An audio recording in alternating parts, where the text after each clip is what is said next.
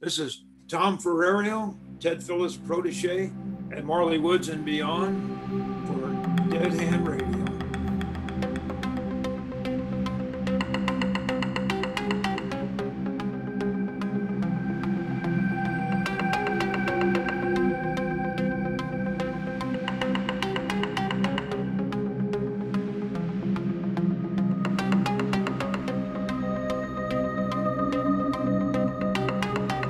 First of all, welcome to Dead Hand Radio. That's the official demarcation for the start of the episode.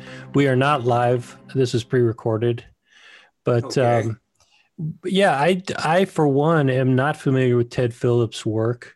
And you were the first person that even gave me a hint that there was anything going on in Marley Woods.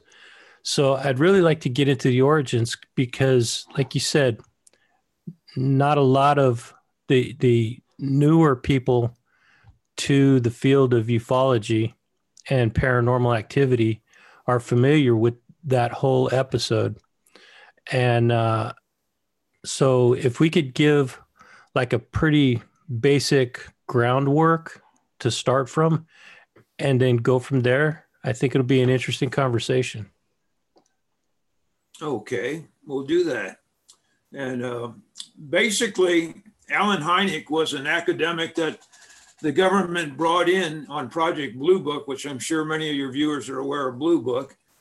And Ted Phillips became his protege. He was his assistant and became a lifelong friend with Alan. And when Alan was sent into cases, they met. One of their top cases was the Lonnie Zamora's case in Socorro, New Mexico. And that's where they had one of their first really working relationships and for Blue Book. And Ted was, whenever Alan was out, he had a little bit of health issues through the years. And whenever he had prior commitments, Ted would step in for him. So Ted Phillips, which was his protege, did a body of work with Alan. And Alan at that point thought that Ted should specialize in physical trace cases. So, and Ted was an engineer. So he did the grunt work, he did the soil sampling, the background work, all the documentation for Alan. So he has, to this date, he has over 3,000 documented physical trace cases to his credit. So that, I will tell you, just touches a little bit of Ted. And Ted went worldwide. Alan sent Ted, and this isn't widely known. I've just brought this out since Ted's passing, which Ted passed away last year, unfortunately. But he was in the Soviet Union. He was in just Africa. He was in Vietnam, which is a very interesting case that I broke on that. But he got a body of work out of that. And he actually overseas, he documented almost 1,500 physical trace cases. And when I say physical trace case, what I'm talking about here is he'd go out and actually, this was a day, unfortunately, not like now, of more of the structured craft, the classic saucer. A saucer structured craft would come down, put down 3 indentations, and Ted would do the science. He'd go out there with an instrument that would determine the compaction of the soil. And contrary to popular belief, and one of the things that Ted determined to weed out some of the fake cases in the field was these things have a tremendous amount of weight to them. And he was getting readings in a three pods that were put down, landing gear that were put down, typically around 3 to 6 inches. He would get a total tonnage of approaching 20,000 pounds. So for like a 20 or 30 foot craft, you're getting a weight of around 20 to 30,000 pounds? Yes. So that tells you the nature of the beast there, what these things are capable of, actually the science behind them. And it went into other realms that after years working with Alan, that Ted and Alan had formed a belief in more than a belief, they'd formed absolutely documentation to prove, and this is, a lot of ufologists aren't going to like this, but they totally believe and know that these things are dimensional, hyperdimensional. They're not interplanetary.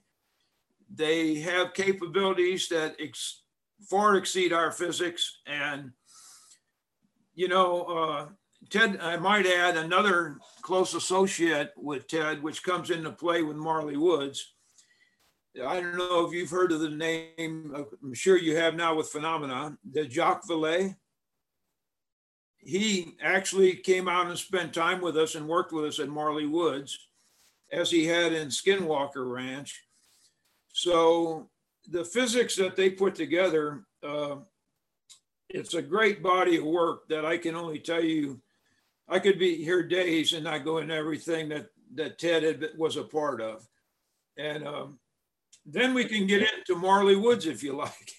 Yes, I would like to ask a few more questions about Ted Phillips and then get into your background just a little bit and talk about how you and he came to work together. Before I get into that, you said a couple of things that really struck a chord. And one of those was that, correct me if I'm wrong, but did you say that Ted and Alan Hynek were convinced that these craft are hyperdimensional versus interplanetary? Absolutely. Yeah. Absolutely. Could you go into that a little bit? The nature of the craft, and there's a primer I'm actually going to be releasing that's a combination of Alan and Ted's work and Jacques Vallée's work and others. A gentleman named Ray Stanford, I don't know if you're familiar with him at all.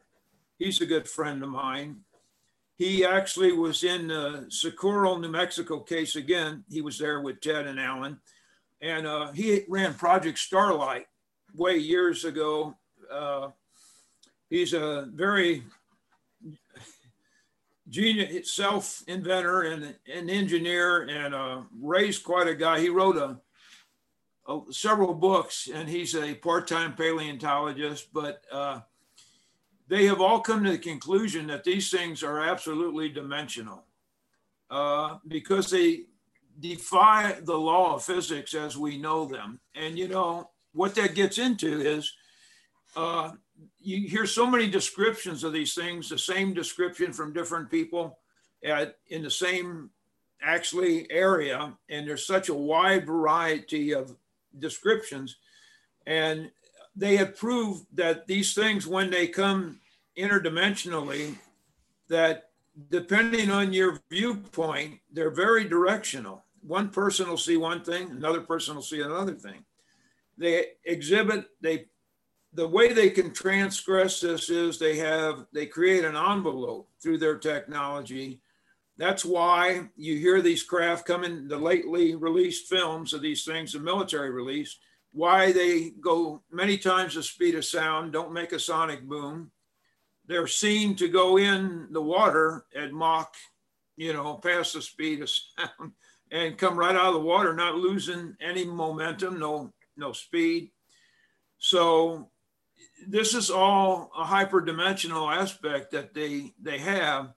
And the occupants in them, when they're in this envelope, the physics in our side, our dimension doesn't apply to what's in this envelope in the craft. And they had several instances where they proved this with technology. This also evades any type of monitoring equipment. It evades radar at times, and they can virtually be seen on radar or visually when they want to. And if they don't want to be, you're not going to see them. So I've got a primer of 10 things I'm going to release, the work of Ted and Alan's and different people in the field, that explains just virtually everything that aspect of ufology and explains a lot of the how could this happen. So that in a nutshell is why they deem this thing hyperdimensional. And now this gets into the entities themselves. And I will tell you that the capability, why things are seen, and one person can see something, the other person won't see. And we experience that a lot of times out in Marley Woods ourselves, between us. So I can document a lot of their work myself through visually being there and experiencing it. So there is a growing consensus that these things may be inhabiting our oceans. What do you say to those people? Is it a different phenomenon that is inhabiting the oceans, or is it the same? It's absolutely the same, we feel. And I will say, just touching in a little bit of my background, I was in MUFON for several years. The founder, Walt Andrus, and John Schuessler, the other founder, is a good friend of mine. But Walt convinced me through some of my cases I did when I was a young boy, I researched in my area, to be a section director. And I went on to become friends with the state director of MUFON in Missouri, Bruce Woodeman, and who he turned it over to a very capable gal named Debbie Ziegelmeyer. And she's had a couple shows on the History Channel and Discovery. And but Debbie and I founded the MUFON dive team for them. And we had plans, we dove on some things, but we very much know and feel that this is all related. It's the same phenomena. At times, they don't always use their technology. They want to have a place that's comfortable to turn it off, have more or less a port, and do what they wish, and with the technology they have, when you see their technology and it's what they can do, depth doesn't apply to them at all, and compression. But I will tell you that we believe it's all the same entity and same phenomena. And interesting. Okay. That goes into grounds even with the cryptid beings, and we found in Marley, and we all believe it's all part of the same phenomena. I've heard differing viewpoints on that one. My own opinion, I think that it is the same. I've had people challenge me on that, but I am no expert by any means. I'm not even, I don't even consider myself a researcher. I'm just a curious person, and happily I've been able to connect with people like yourself who know a heck of a lot more about this than I do, and have had some of my questions answered, but every question that I have answered raises about 10 to 100,000 more questions. Right. And to us too, I might add. Well, it's good though, because, curiosity is a strong incentive to look into this. But I think ultimately what everybody's looking for is the answer to not only what are these craft and who's controlling them, but where are they coming from and why are they here? So these are the answers that, the big overlying answers that I'm looking for. And I don't know that I'll ever have those answered. The best we can do is, Ted was a great researcher like Alan, and documentation is everything. And Ted did reams of, and back in that day, it was he kept journals. There was no technology, computers, and even the early days when I hooked up with Ted, there wasn't very much computer power, which would have aided us greatly. And but Ted's main goal was looking for answers in Marley too. And I will tell you that the first introduction that Ted had to Marley Woods, Ted didn't put a lot of stock in it at first, till he got to talk with the ranchers that own Marley Woods, because they started relaying to him, and this was the beautiful part about it. They had no knowledge of UFOs, anything at all, and which really aided the research greatly, because Ted knew there wasn't any, anything that crossed over that they could have picked up on or tried to bring into the equation, that he knew everything was virgin material from them with no input.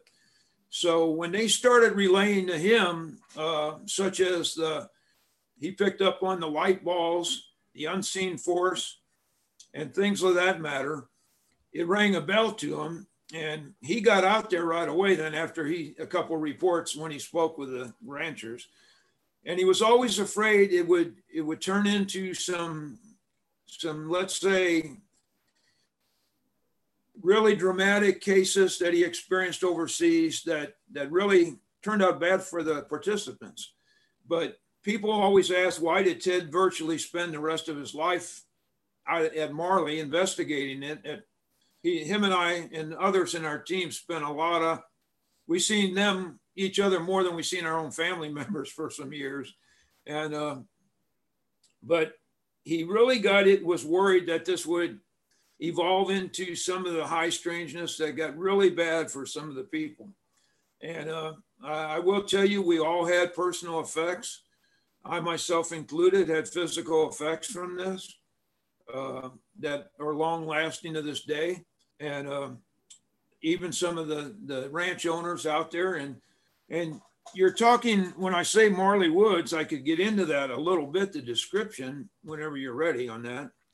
Yes, and I'm kind of holding off on that because that's going to be the bulk of our conversation.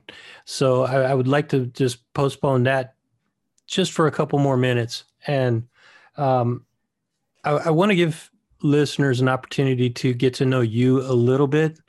And I'm sure that you've already told your story and your background, but if you could just summarize it. I know you sent me a really brief bio, but if you could just summarize it and how you and Ted became friends and started working together, that'll give people an understanding of who you are and why you're bringing this story forward. Right. Okay, I'd be glad to. And I was assistant state director with Bruce Whittam for Missouri MUFON. And Bruce brought me in. We did a couple conferences, and I caught Ted's couple of his lectures, and I respected his body of work and him so great. And Ted was one of the best lecturers. He interjected, he had dry humor. He was just, he was one of the best out there. And Stanton Freeman even respected Ted so much that Stanton always thought Stan was about the best there was, and he respected Ted.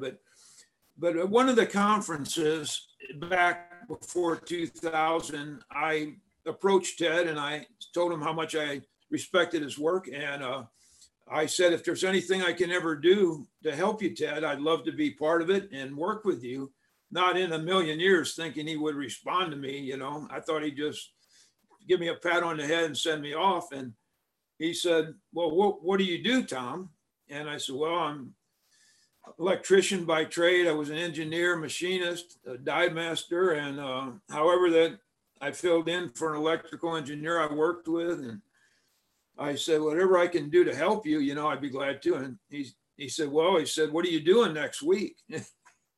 And I said, are you serious? And he said, well, heck yes, I'm serious. He said, you come out and meet me at such and such place and show me what you got, and we'll go from there. So I did what he said, and it became we met at a location, and Marley is for a long time in the lecture circuit, Ted wouldn't even give you what state it was in. And he did narrow it down to Missouri, which is partially true. And I will add at this point that Marley Woods is a totally fictitious name, so don't go trying to look it up. It was done that way to protect the ranchers and their anonymity. But I started going out with Ted at that point, and we formed a relationship, and he would get me to run wires, put up security cameras and that sort of thing. And just a little insight of what we did was, I remember one time I climbed a 30 foot rickety old windmill, mounting cameras, arranging them, pointing their view. And I was pretty proud of myself. I knew where the activity was. And Ted was and the ranchers actually built Ted a 2-story office out there that we worked out in. It was our habitat we stayed in. And on one occasion, Ted was out on the deck and he'd come out, and I was pretty proud of myself. I thought I had ranged the cameras in the right location.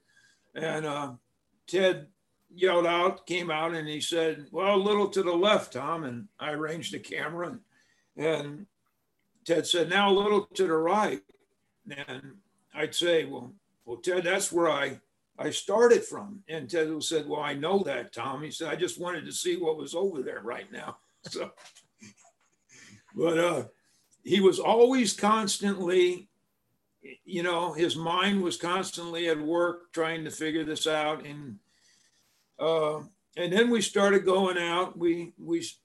Ted formed a team, and we brought in 3 other people, which worked down to 2 other people, which was Debbie Ziegelmeyer and Adam Johnson, he has his own production company in St. Louis.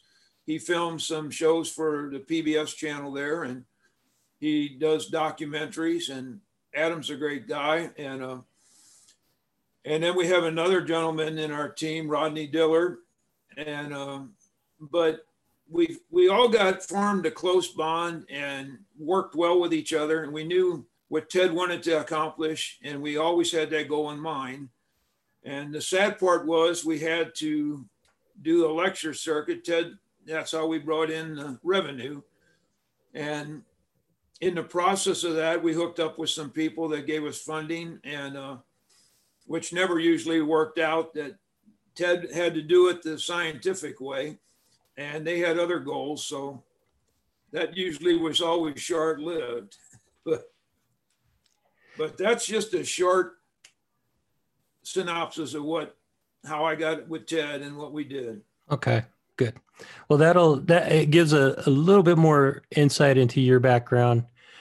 Tells us how you and Ted came to work together, and it sounds like the bulk of the work that you guys did together happened over here at this fictional named location, real location, fictional name for secrecy purposes and privacy purposes, called Marley Woods, somewhere in Missouri, not too far from St. Louis, I'm guessing.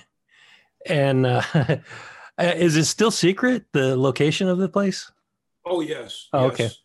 Okay. And I will add, just interject there, that we had worked on a couple other cases with,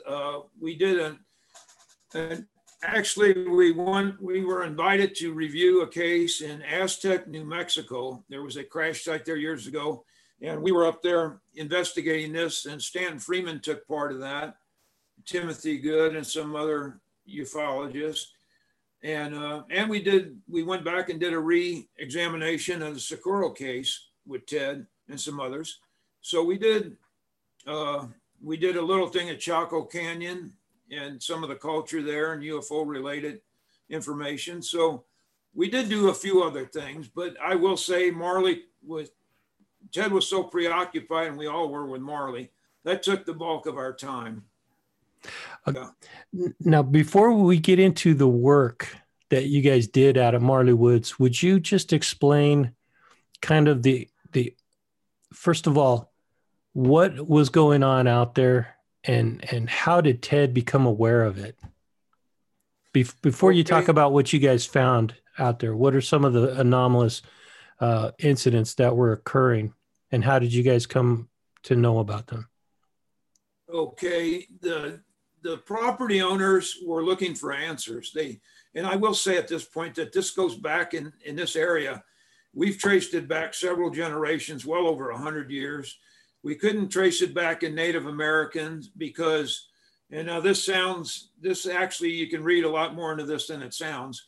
We could not find any Native American participants or culture in this area, such as arrowheads and petroglyphs or anything of that nature, and which around this area, several miles, it's like anywhere in Missouri, you're going to find arrowheads, you're going to find Native American culture. This area, there never has been that found. So did they avoid this area? Does that say something in itself? We think it actually does.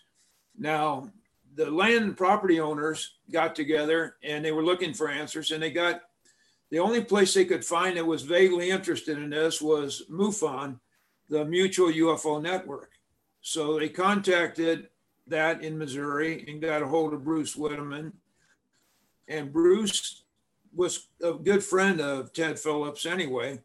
And he asked Ted, he said, as a favor, and Ted dabbled, he was in and out doing work for MUFON throughout the years.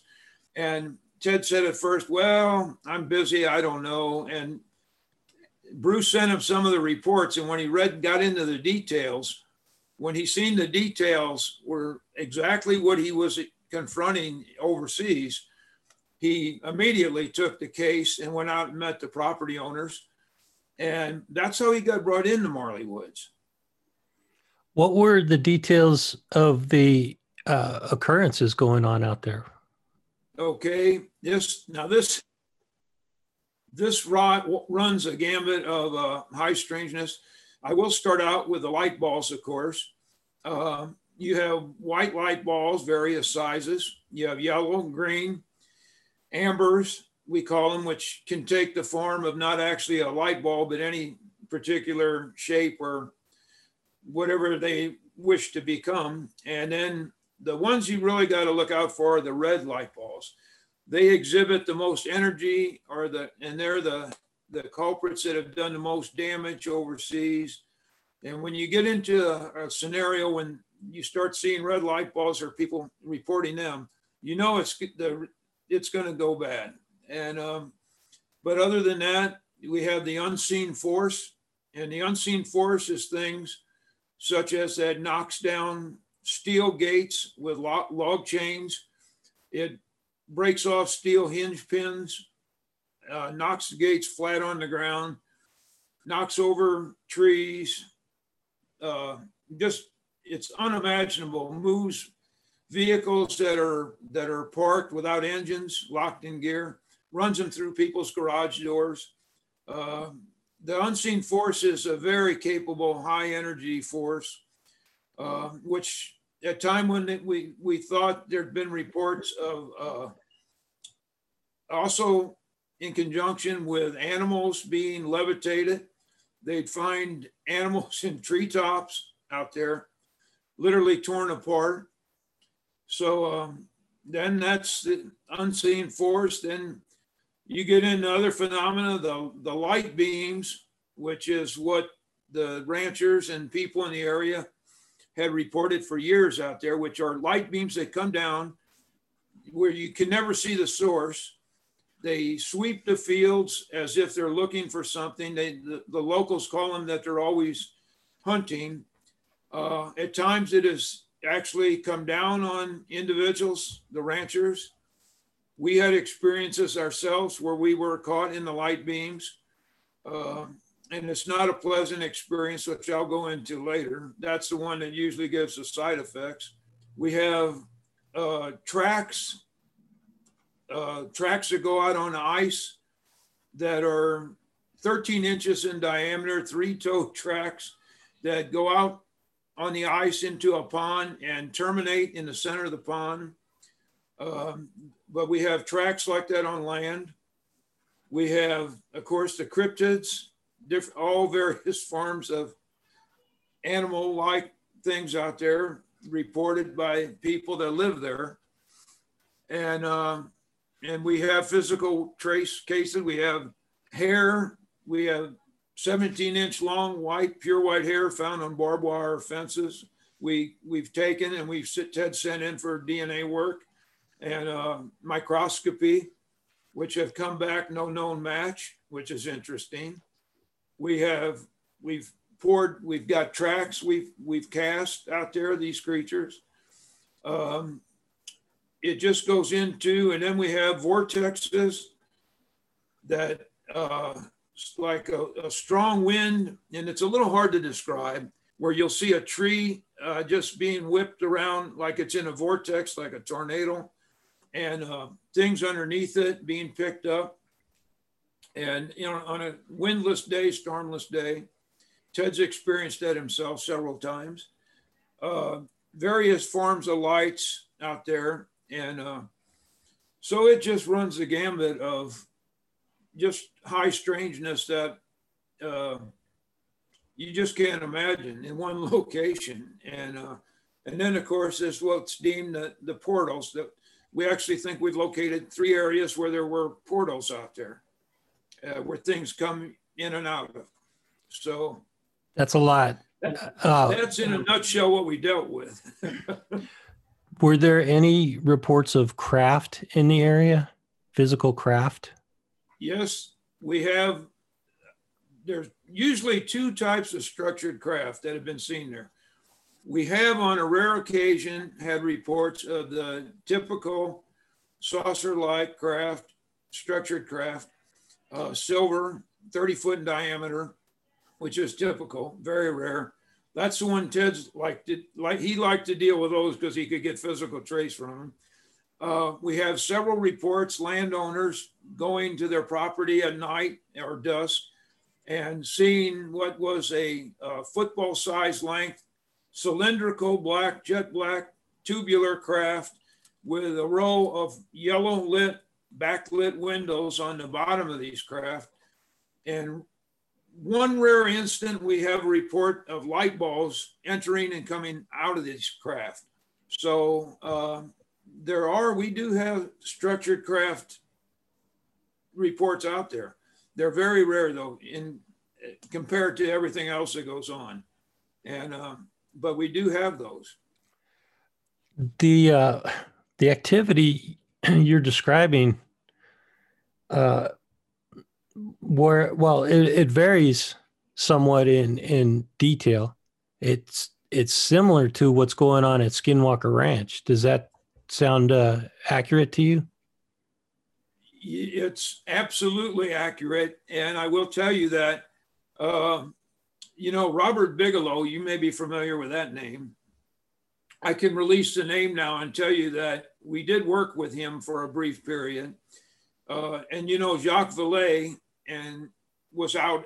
He spent a good part of time at Skinwalker, and Jacques spent time with us. He was such a good friend of Ted's he had worked with.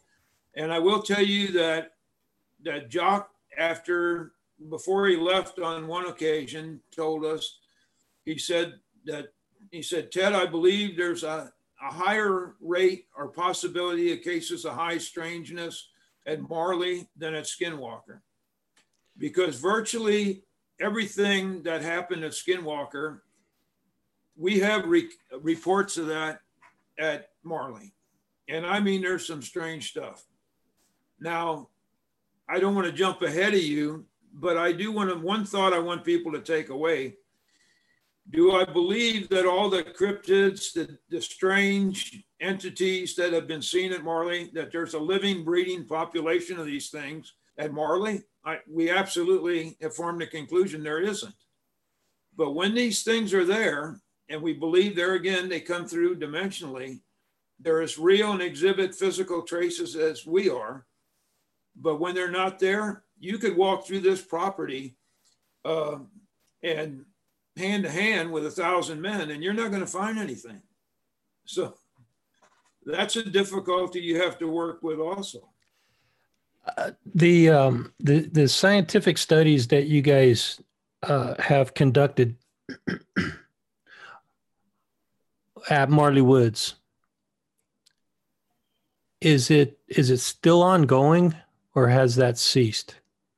It's ceased as far. I mean, we get data back from the ranchers.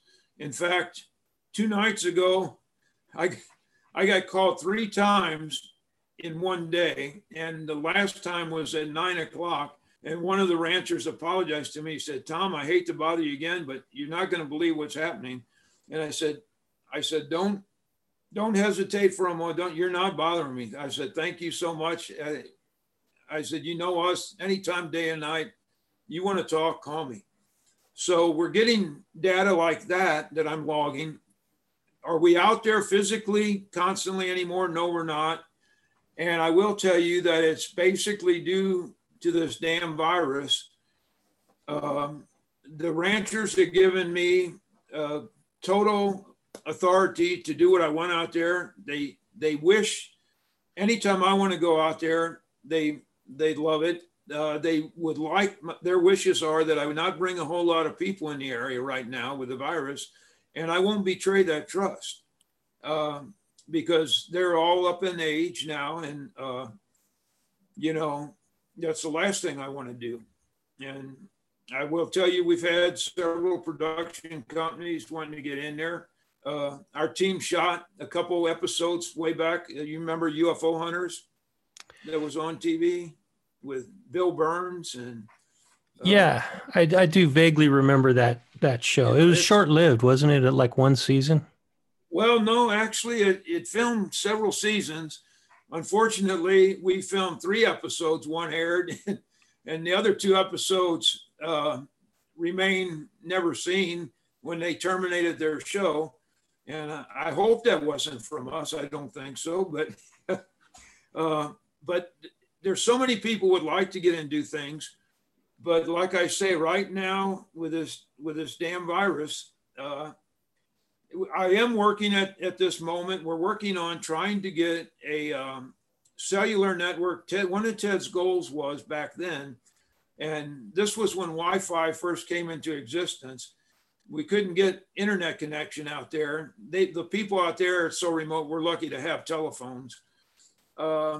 So there is capabilities now. He wanted to have a network of cameras out there that we could pull up. That was his dream, from wherever location in the ranchers, anybody. We wanted to make that known on our website at that time we had. And but we're working at that now through.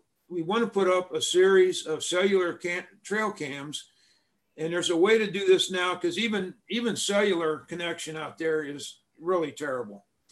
So the next best thing is there's a way to do cellular trail cams through a sat phone.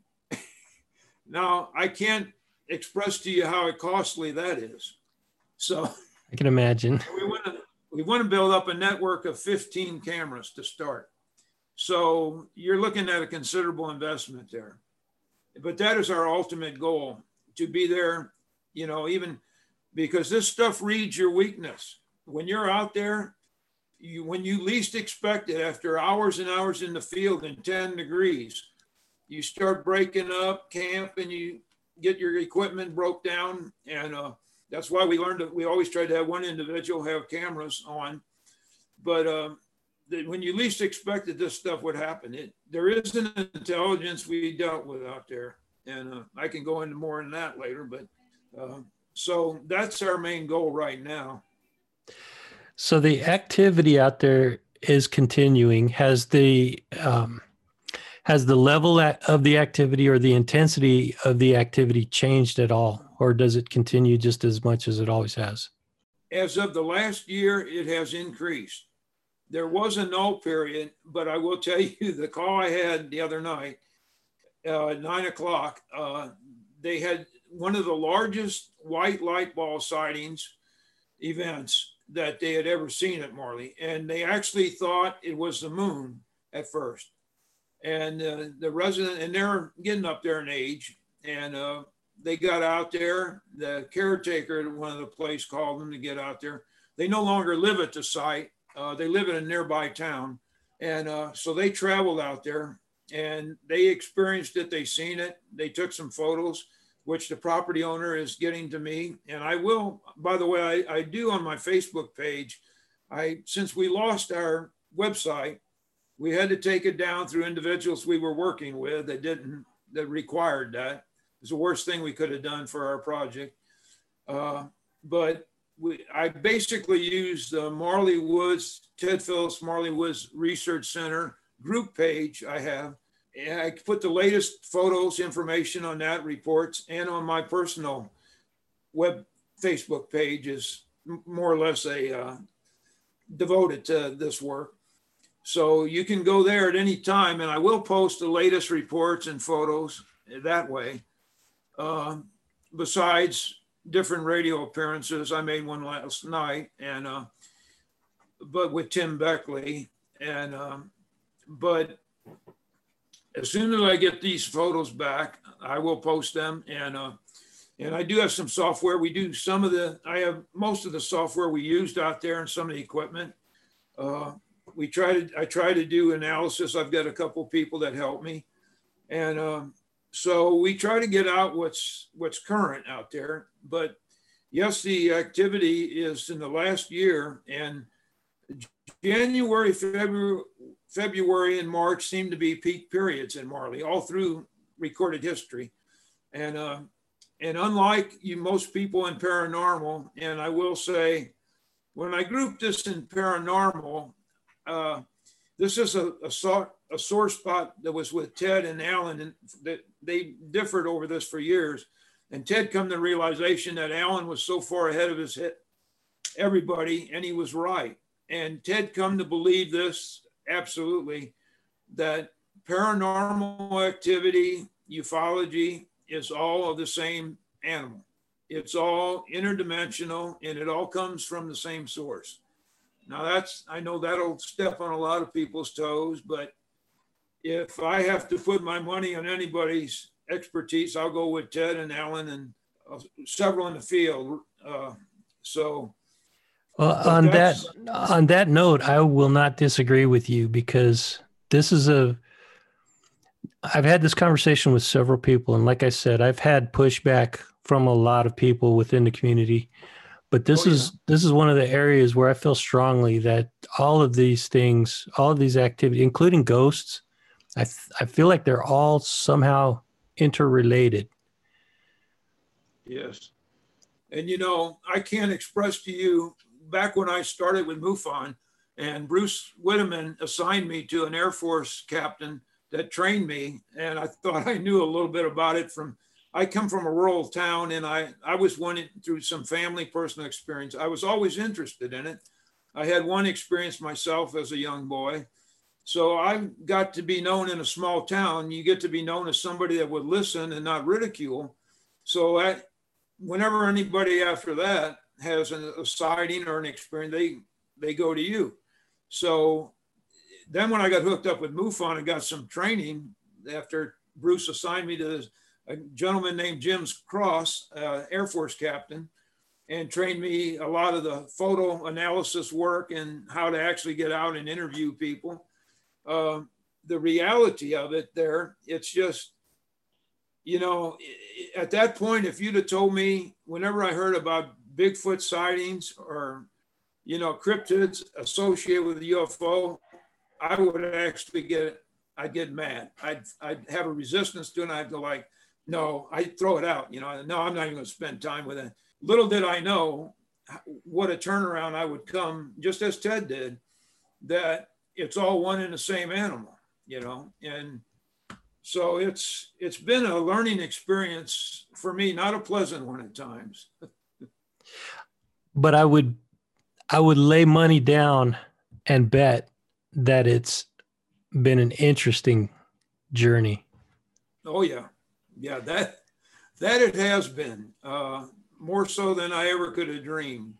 And I had a gentleman, Walt Andrus, who was the founder of MUFON, told me one time when I did some cases that I had covered in my area in Missouri, and a couple cases, he informed me that what really he picked up on was, and I had no knowledge of this at the time, that Blue Book had actually gotten involved with.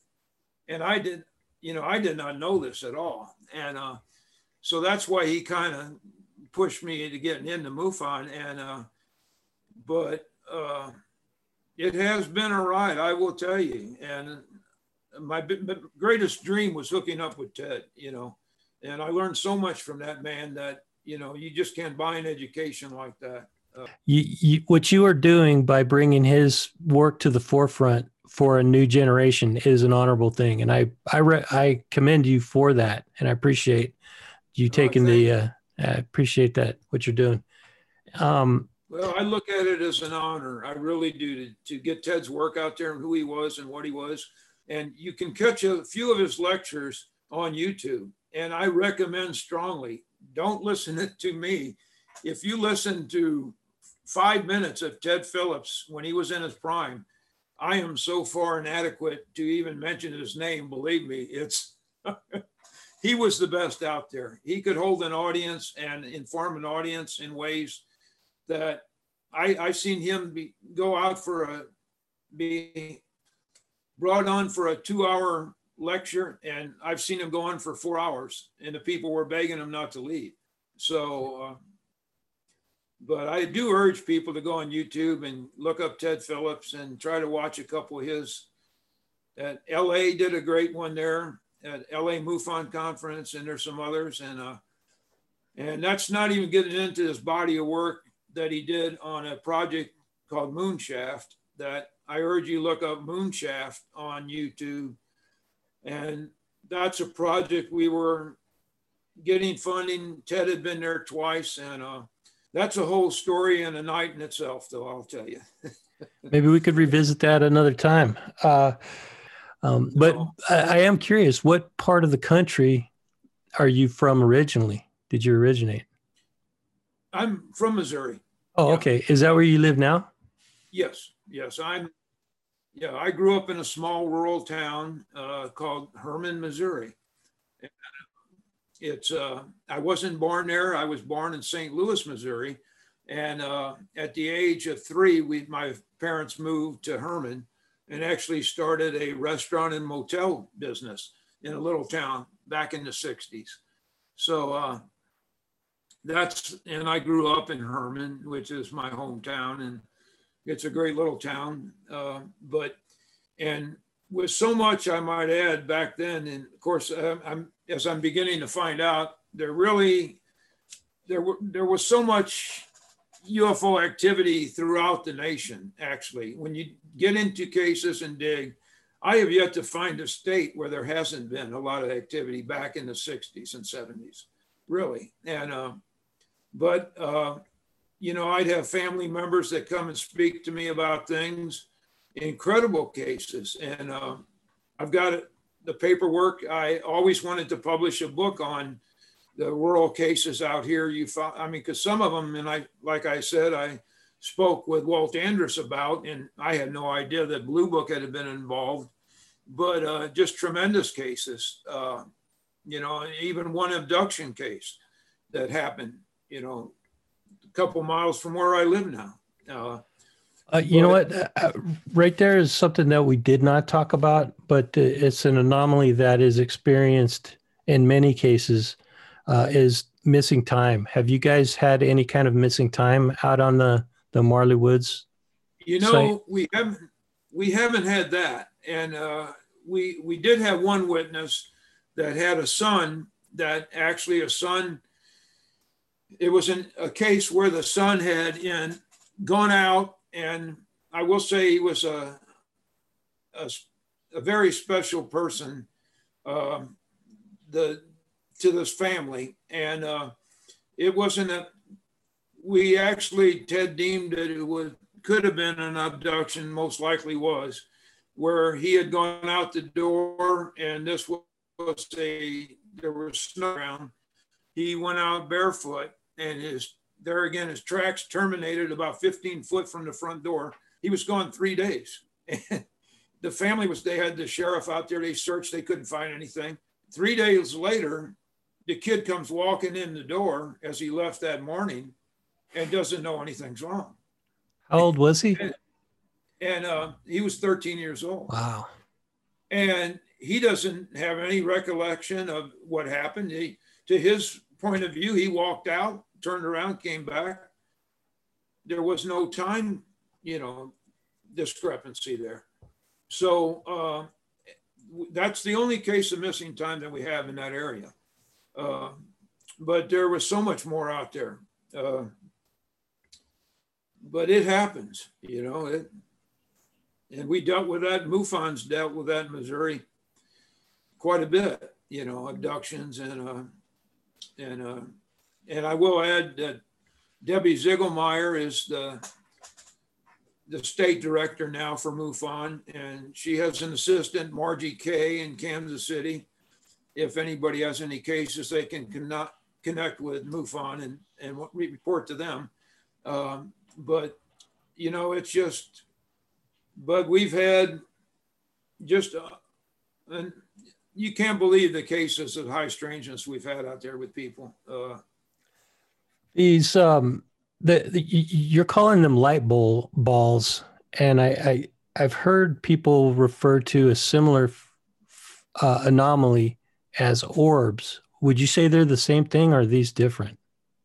They really are the same thing. Ted didn't like the terminology orb because it kind of denoted the spiritualistic effect. You know, when the connotations with orb, where when Ted wanted to study something on a scientific realm, he called it what he's seen. He's seen a light ball. That's what he put it down as.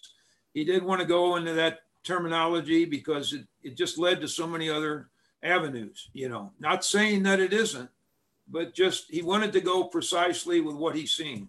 Fair enough. That's why we had our orders to call them light balls. So okay.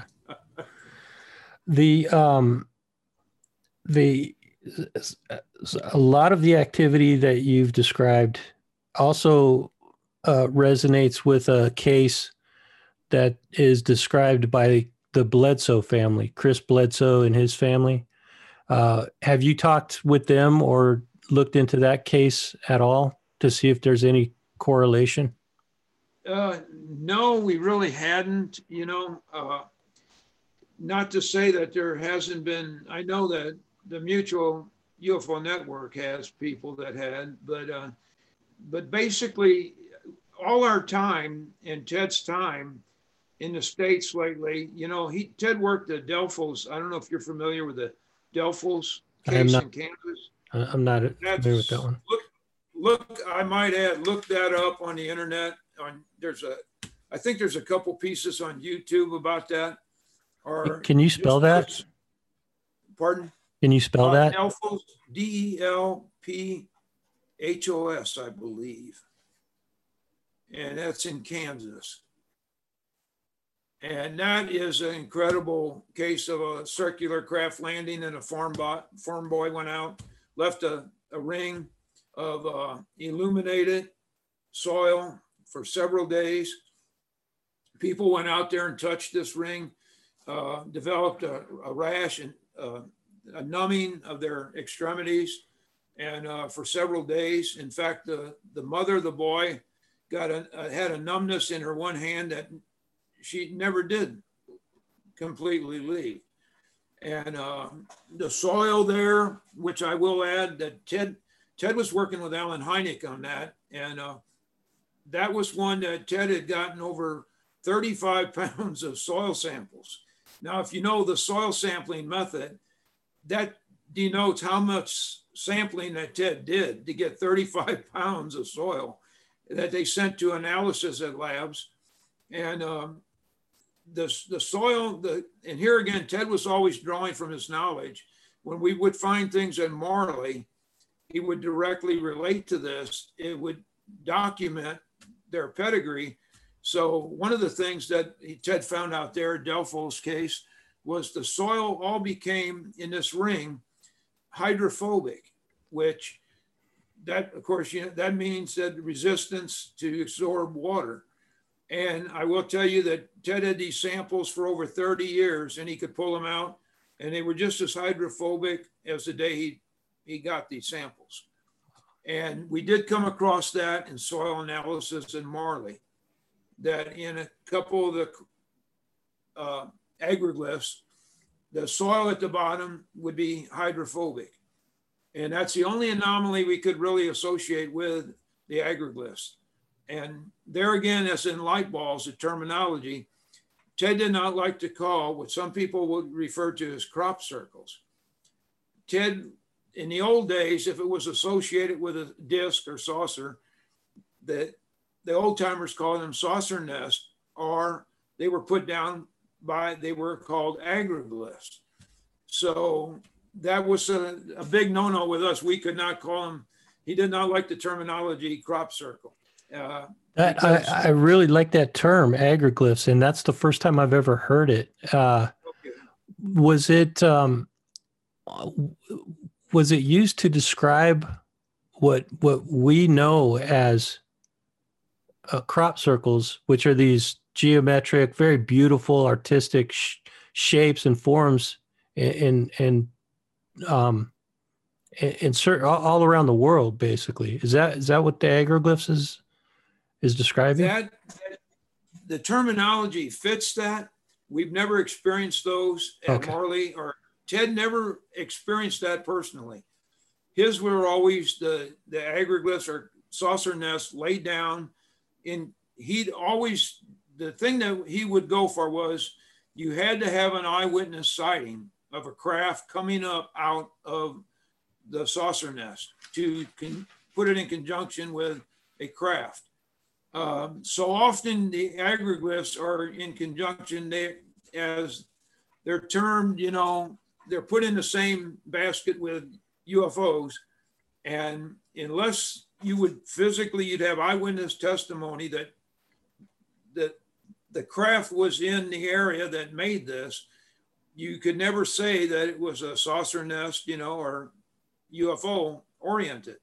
So, but now that's not to say, I believe a lot of them are real, the agroglyphs, that it's just a shape put down in, whether it be whatever type of plant life it is, out there, which is various things. But ours, and what Ted always investigated, were the circular agroglyphs. And that's what we dealt with in Marley. You alluded to some of the negative physical effects that people studying the Marley area have encountered. Do you want to get into that a little bit now? Yeah, I sure can if you're ready for it. Yeah, absolutely. The property owners have for years experienced, when they've been near or in what's termed the light beams, some have experienced a tingling sensation on their arms and hands, a condition called one of the local doctors there, he called the condition touchy scalp. And that's basically where your scalp, your hair gets so sore and it feels like a bad sunburn. You can't even touch your hair, which I experienced that myself.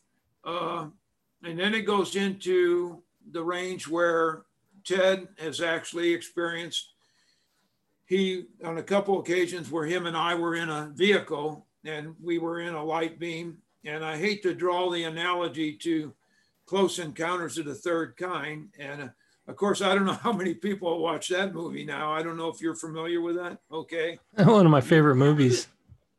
The scene with the light beam when he's in the truck, in the service truck. And well, we experienced that directly ourselves, only with, all I can tell you is it was 3 times the intensity as what that portrayed, to a degree where you could not even see in the vehicle. It was so illuminated. And Ted and I jumped out of the vehicle instinctively, and we seen the light retract off the vehicle.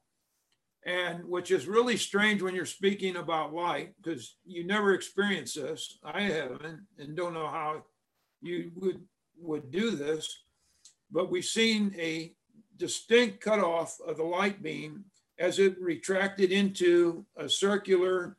And the best way I can describe it is the old type of aperture and the old cameras that have that twisting motion. We've seen this light retract into that, and it was gone.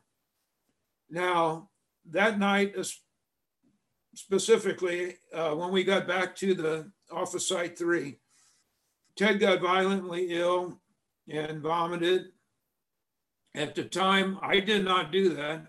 This and we think we're dealing a lot in the area with microwave radiation, but I did not have that effect. In hindsight, I wished I would have had that effect. It affects everyone differently. And this is all documented as high strangeness. And Ted for years didn't like to speak about this when we would lecture because he believed that the investigation, the people, the researchers should never become part of the research, you know. So he gave us an open hand, we could speak about it, but he always led us to a place where when we were determining if we were going to talk about it, he'd ask us if we really wanted to do that. And he didn't want things focusing on us. So we didn't really speak about it a lot. But I had a condition. I had the same thing that the ranchers had. I went in, got treated. I was home a month, and I went in and they put me on strong painkillers. They thought at first it was shingles. They tested me, it wasn't shingles. They said it wasn't, it was like a bad sunburn, but they just come to the conclusion, well, it could have been some form of radiation. And I will tell you, in a month from that date, my hair went from being dark brown to being white to blonde to is what it is today. And now that's not the worst of it, what I experienced, because we had in our team, we had 4 experiences with a light beam. I was with Ted on one occasion. I was with Adam Johnson on one occasion. Another researcher and I was out in the field, and I was with one of the property owners. So the common factor is I was involved in exposed 4 times directly. Now, I don't know if that's a result of that, I think, the compilation of that, but I started having, a couple years later, having vision problems. And I went in, I couldn't see very well out of my left eye at all. I went into an eye doctor that sent me to a specialist. And I don't know if you've ever heard of a condition called a macular cyst. I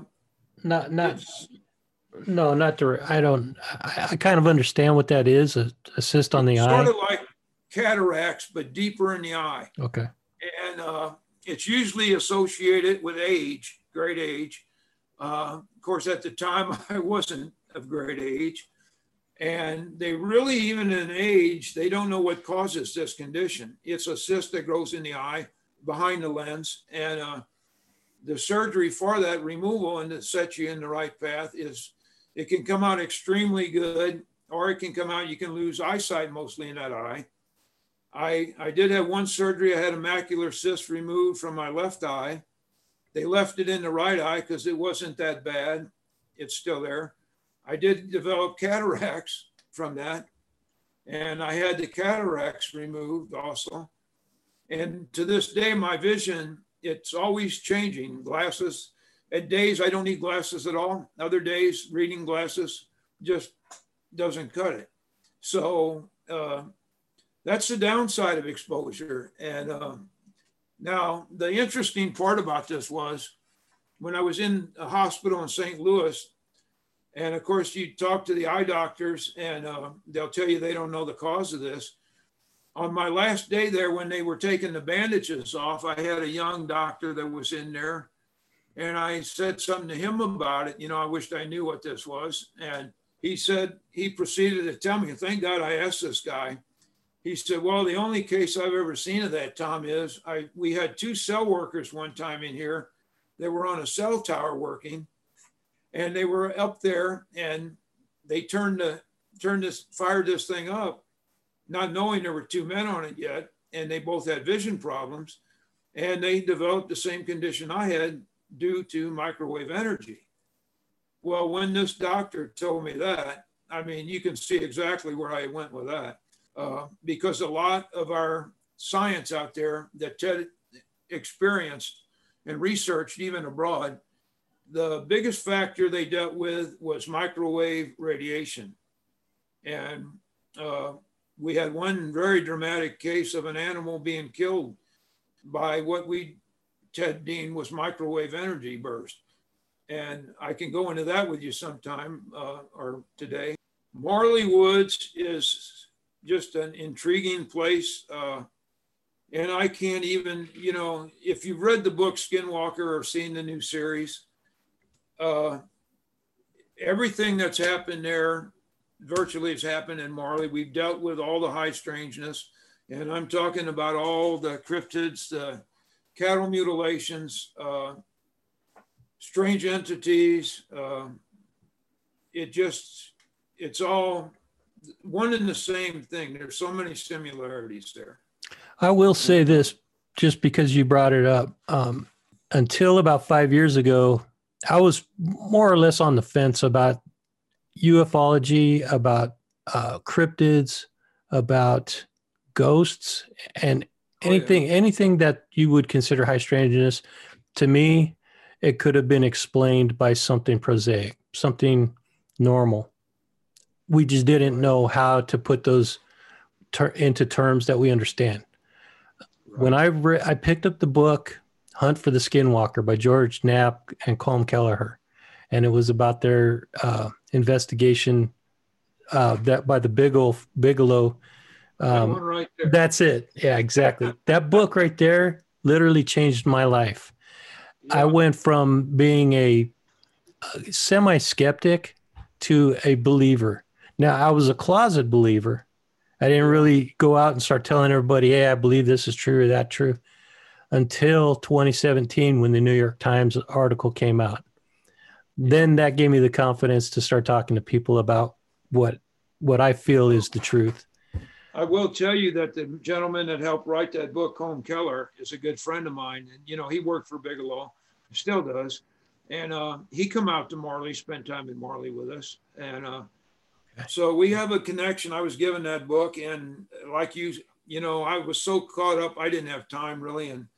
And Ted said, you need to read this book, Tom. And I finally got around to reading it. And I was just astounded, the similarities. And I'm like, you could put Marley Woods on that book. Yeah, you know? Really.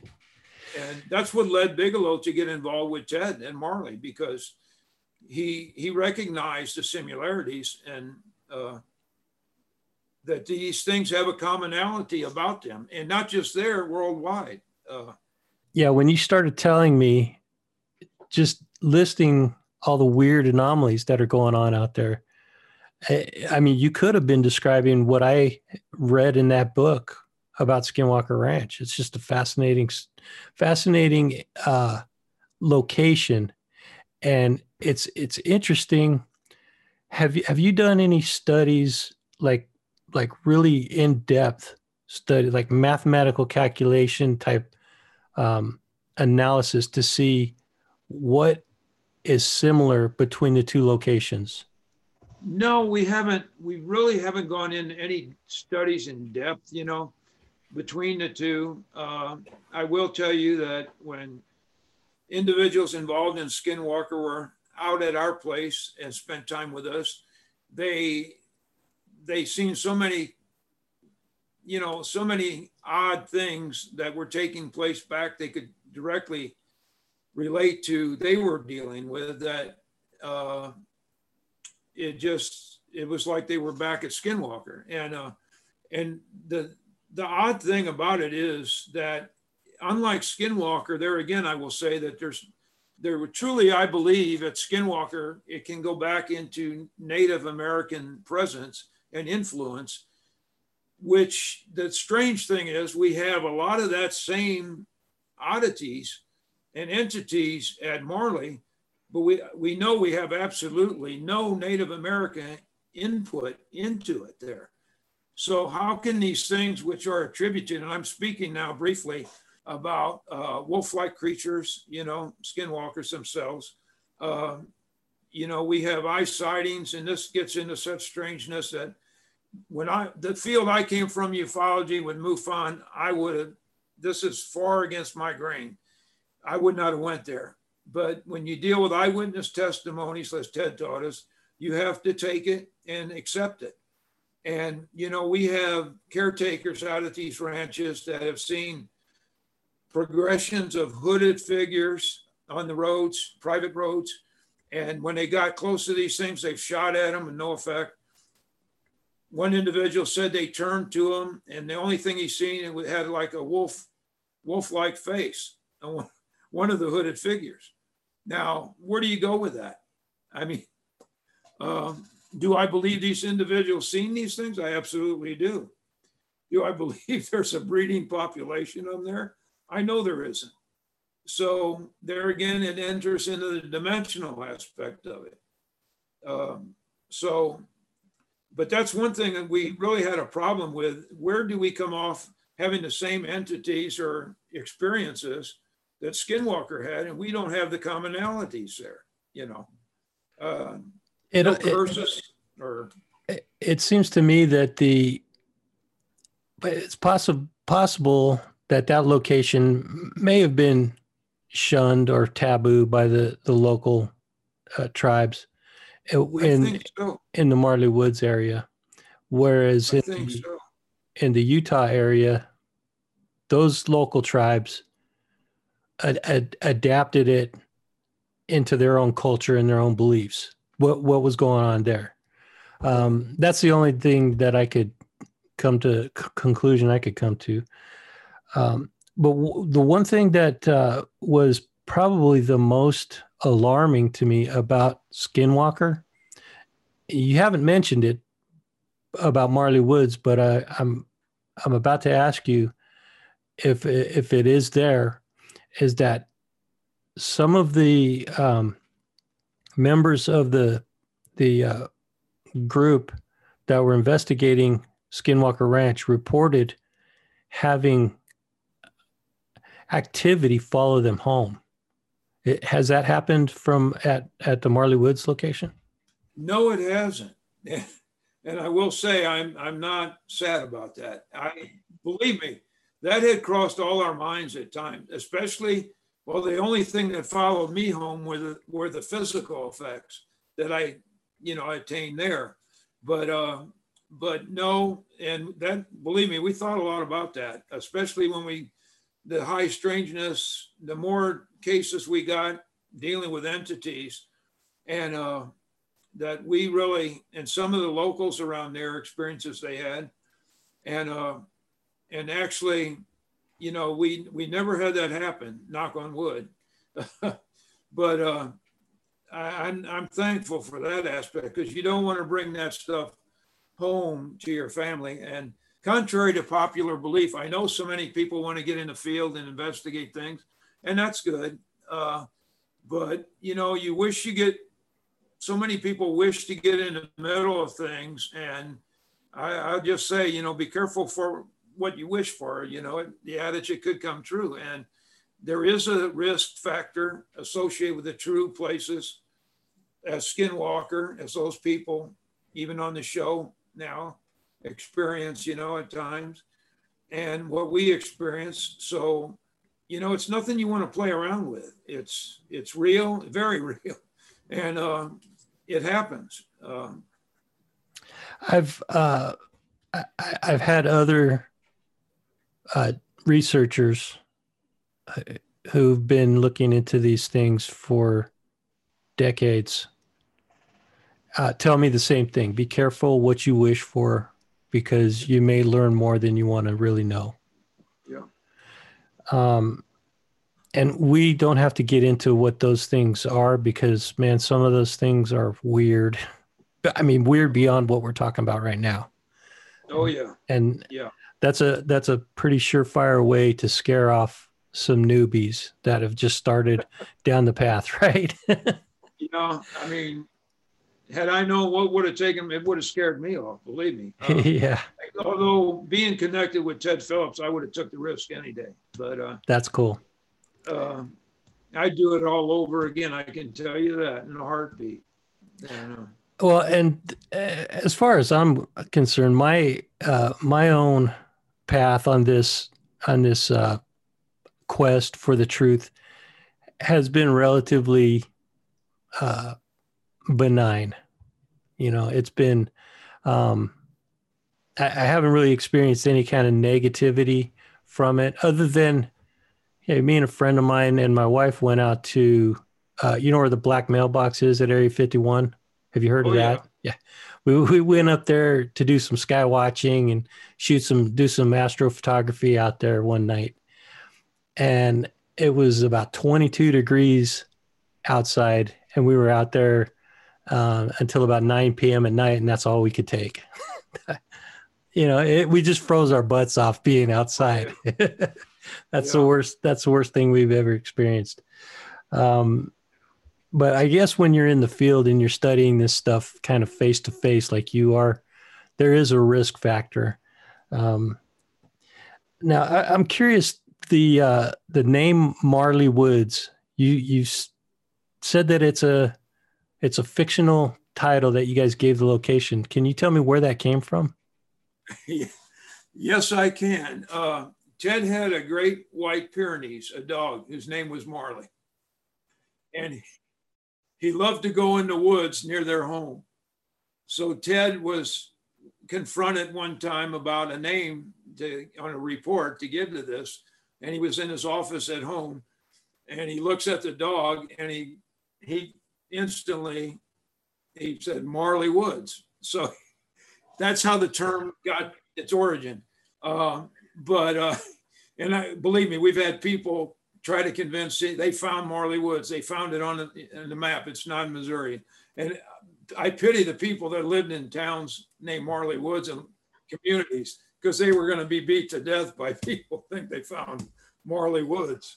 So, but that's the origin of the name. And not many people know that. I'm glad you asked that. You're the first one that's asked that in a long time. Oh, well, cool. I'm glad, sometimes I do come up with a one or two unique questions. I try to keep it as fresh and interesting for the listener because I know, you've done multiple interviews with other podcasters, radio shows. So I don't want to get into stuff that you've already put out there. Because if my listeners, at the end of each episode, I give the guest an opportunity to say where listeners can find out more about them. And people are going to go instantly to all of your YouTube interviews, all of your podcast interviews, and just consume everything that you or any of my other guests have done. I want my interviews to be different. So that's why I try to go down paths that may have not been well-traveled. Now, I know you've alluded to Ted's work overseas. He was in Vietnam for a period of time. Was he there during the war? Yes, I can. And, Ted recently passed away. And Ted really didn't want to get in. Ted told me, he said, Tom, when I'm gone, there are certain things you can talk about. He says, I really don't give a damn when I'm gone. He didn't want to go there. He didn't want the ridicule and he didn't want, why didn't you say this? Why didn't you bring this out? Or he was a man of science. He wanted to devote his life to the physical trace and he didn't, again, want to interject what he'd been a part of. Although what he'd been a part of is some of the most incredible cases that's ever been out there. Now, the one in Vietnam, he'd been in Africa, he'd been in Soviet Union, he'd been in Germany and Slovakia. Slovakia is where Project Moonshift is. I won't touch upon that now, but the one that so led him to the conclusion that Marley was real and it was so relevant was it was directly related. Everything that happened in Marley, the reports, he directly dealt with in the case in Vietnam. Now, I can go into that for you, just a brief synopsis because the report. So basically what that involved was Alan couldn't make this case. So again, Ted went and Ted wasn't in service at all. Oh, what year was it?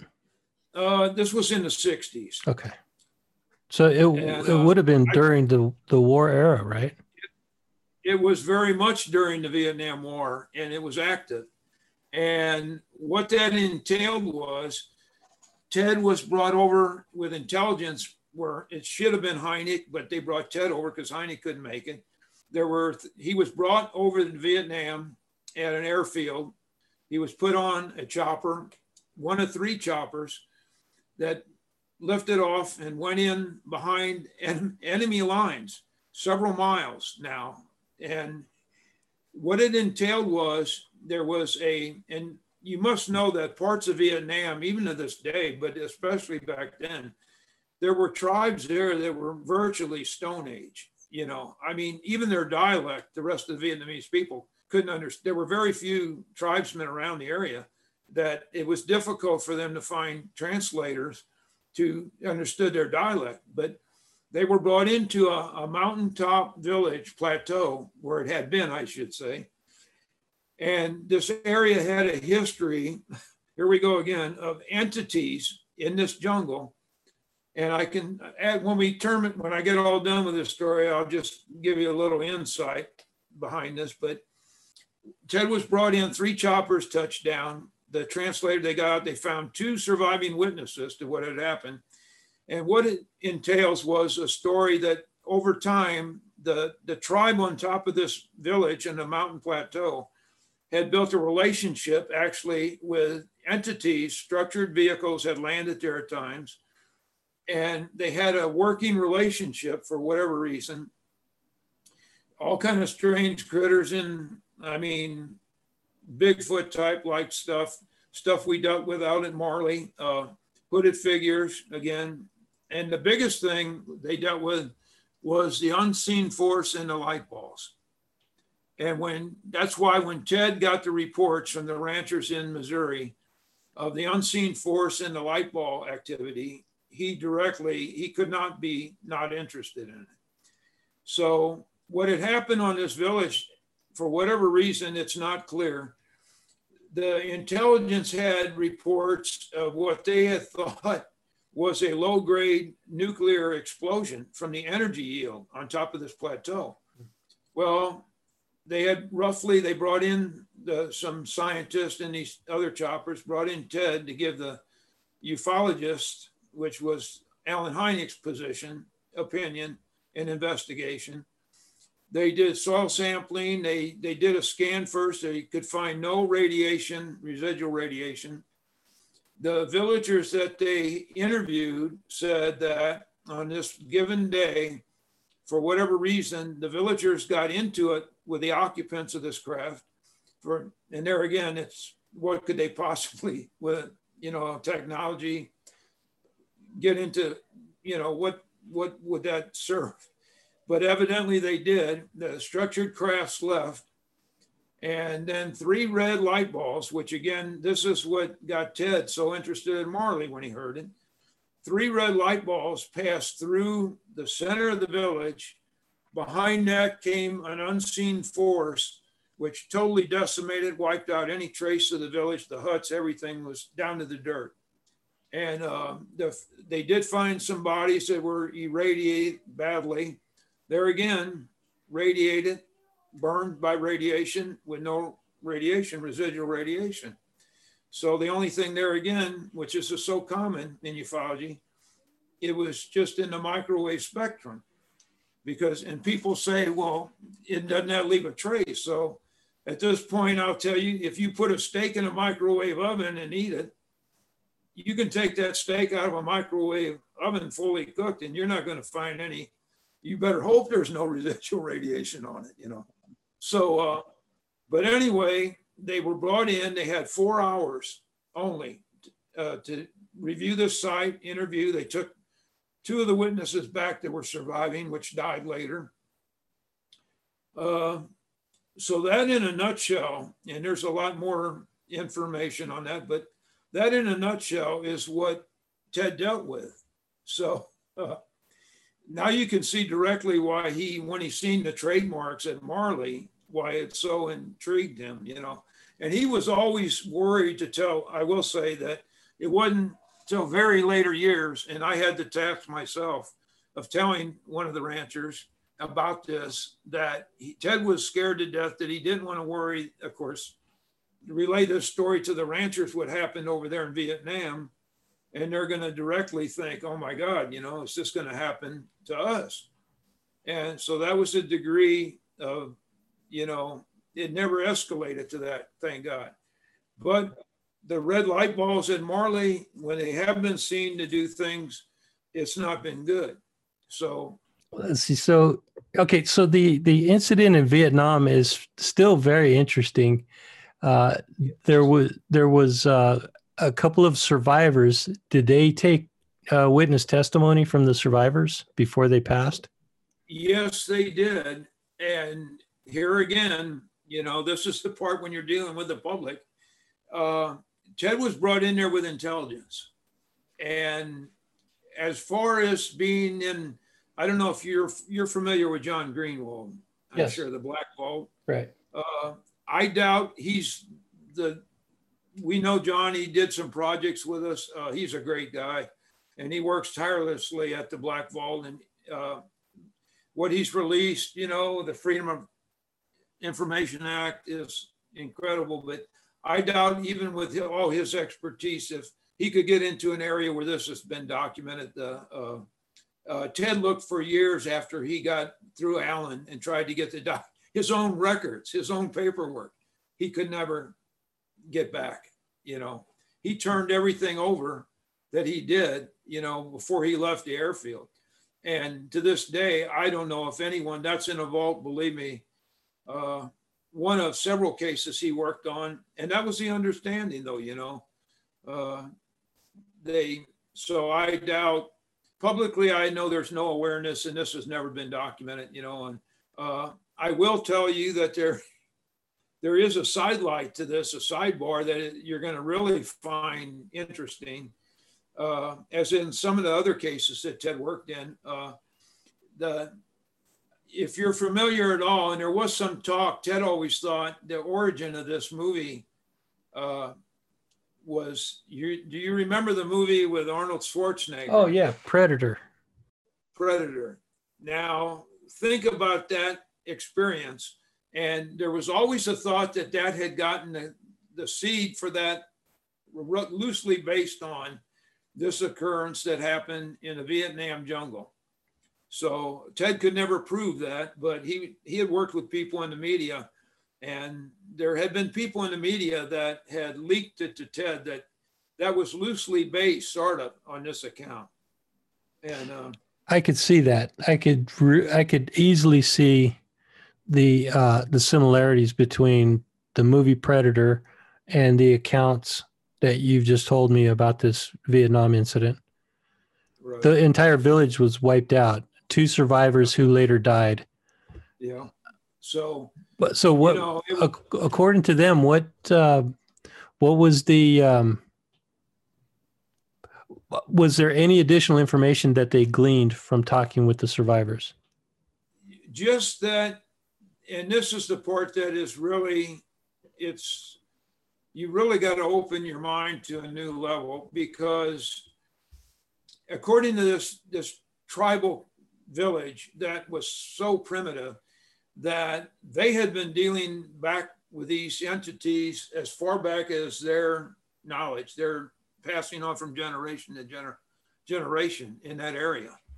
So this was not a one-time occurrence. This was a relationship that they felt that these natives had with these entities, going back maybe hundreds, thousands of years, maybe, in that area, there's all kind of petroglyphs, drawings of entities and things like that. So this was not, Ted didn't believe it was a one-time occurrence in that area, that it was very real, and it went way back. It had its origin in there. So something went horribly wrong that created some kind of a conflict between the anomaly or the phenomenon and the village. It was thought that maybe, there was a genetic thing that was brought into play. There were some of the people that Ted had talked to there that thought maybe that they were either maybe performing experiments on these people or doing something on this tribe that they didn't want. They could not have any of this get out or, escape that area. And, there was some thought that they just took this village out because they were messing around with these people, genetically or for whatever reason. So we'll never know that. In fact, most of the world doesn't even know, and we'll never know this happened. So,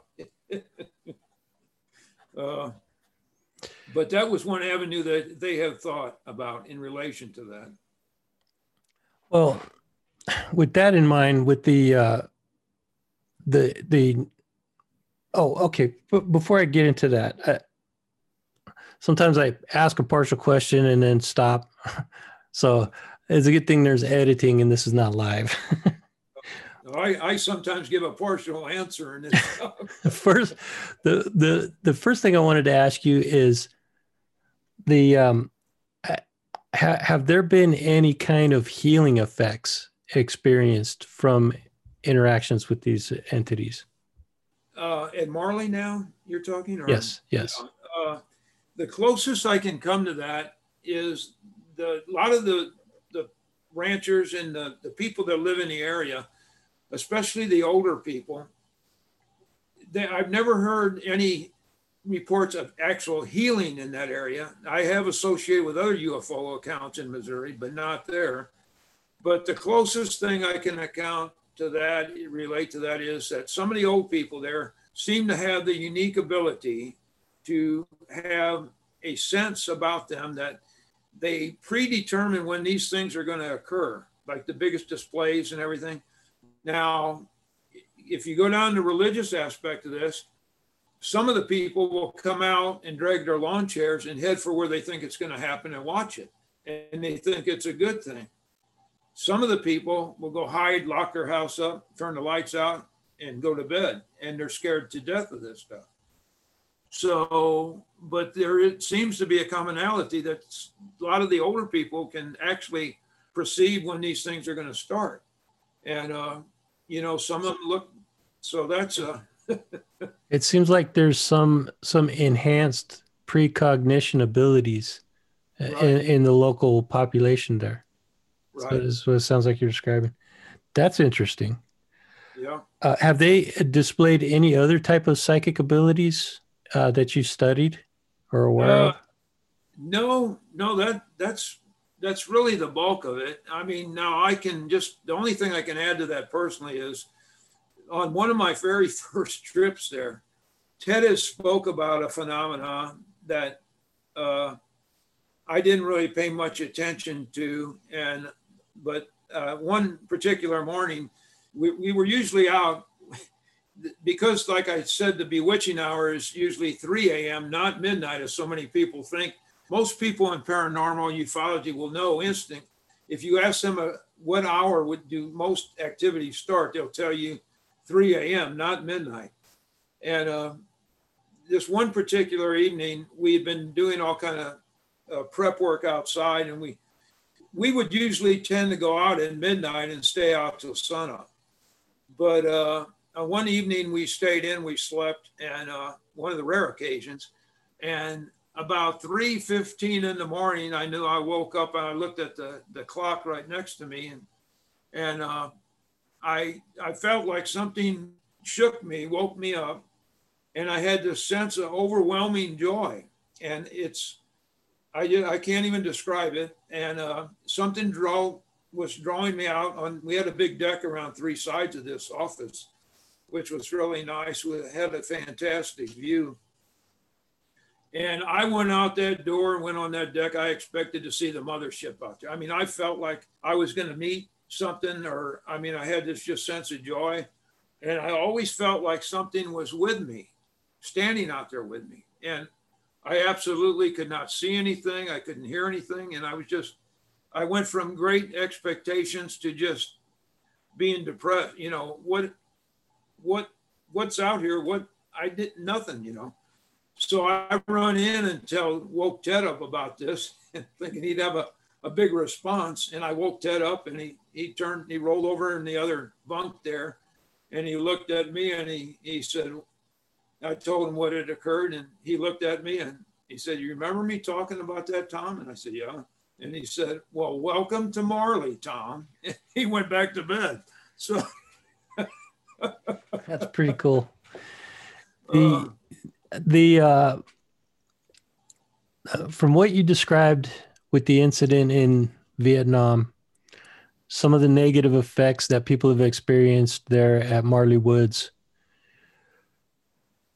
Now there is two sides of the argument as far as the phenomenon in general as a whole.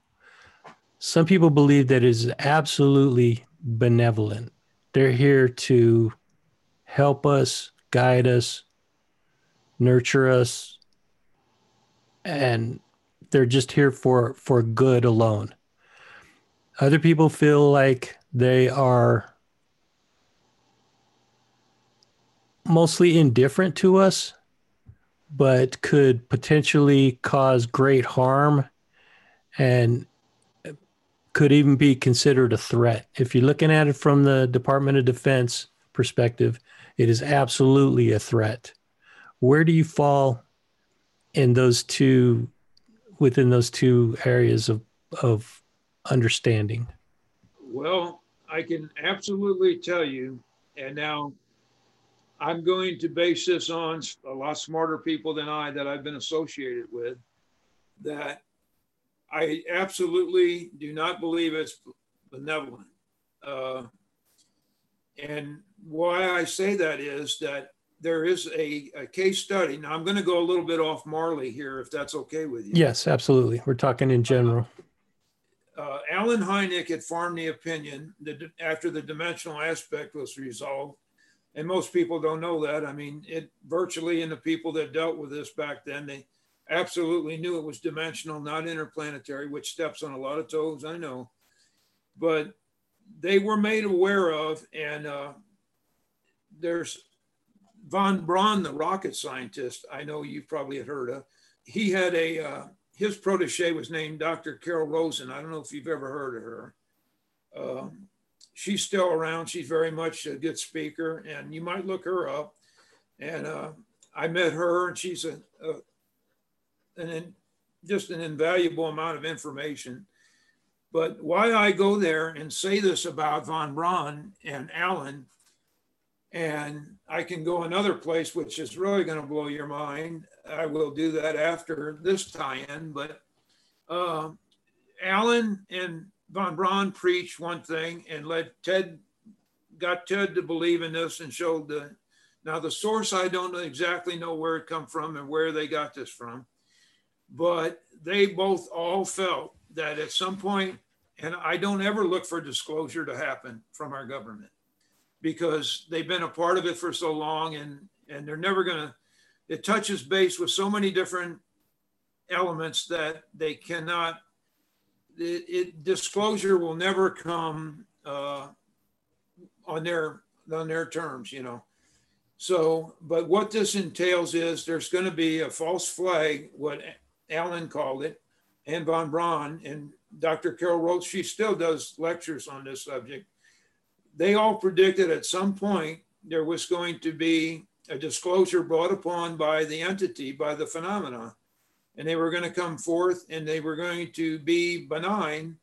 They were going to be here and benefit mankind. And it will be when mankind is at its sinks to its lowest, or there's a tremendous, which I hope it's not what we're experiencing now, but at some point they'll come, and with their technologies, they will heal, they'll increase everything from food production to renewable energy. They'll share things, and the world will worship them.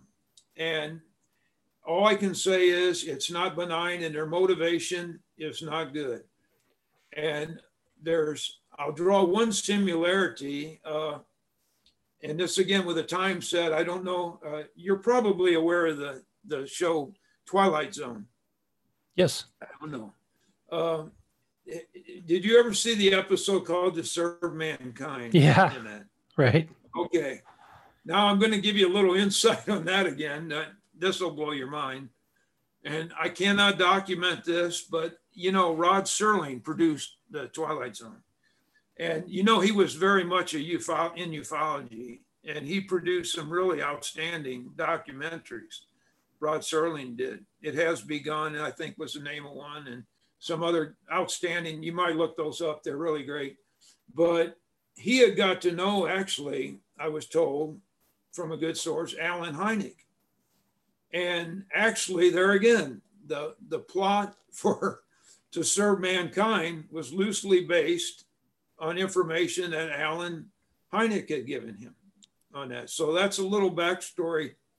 Every time I watch that episode, I just can't, I can't imagine, the backstory, what went on behind the scenes on that. But, I don't have to tell you the end result of that episode, Yeah.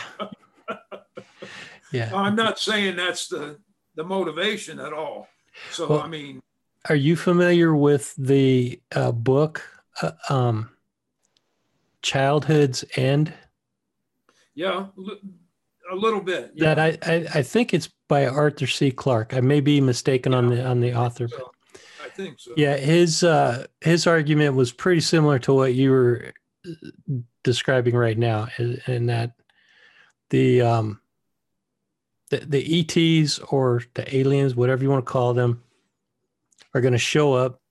They're going to make vast improvements throughout the world, and then when they reveal themselves, they look like demons, and that's where people freak out and they don't know what to think, but they've already decided that these are our saviors. We have to subjugate ourselves to them. And then it turns out that they're what we perceive as demons. Right. I don't know if that's where I don't know if that's where the story ends or not. And I don't know that they actually were demons, but they absolutely looked like what we would consider demons. Right. And I will, that goes into so much, it's so much information, that I've been exposed to. It just makes my head swim sometimes. And I always look back and I always think, who the hell am I to try to download some of this stuff that I've picked up? I've been fortunate to be with people now, but on the other hand, I always think, I'm in March, I'm supposed to have an operation, and it's nothing really big. It's not minor, but I always think that, if something happens to me, I'm trying to download this stuff. And there are some other people that know some of this, but I don't want all this just to go away.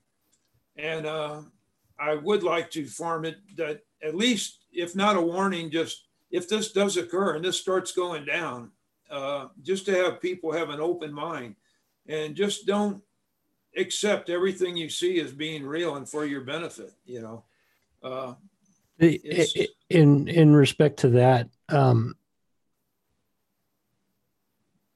I kind of hesitate to say this because it really tells people where my feelings are about humanity, but I feel like the majority of people are still asleep, and they would fall for anything. Oh yeah. And that's the unfortunate. Well, and I don't feel that's getting better. I really don't, unfortunately. Yeah, no, I agree. Too many, and I hate to say this, young people, they're so preoccupied with technology, and technology can be a wonderful thing, a great thing. But when you let it take over your life to the point, you don't know what's going on around you, it's not a good avenue, Yeah. And I've seen that. Let's rewind a little bit and bring it back to a little more of a positive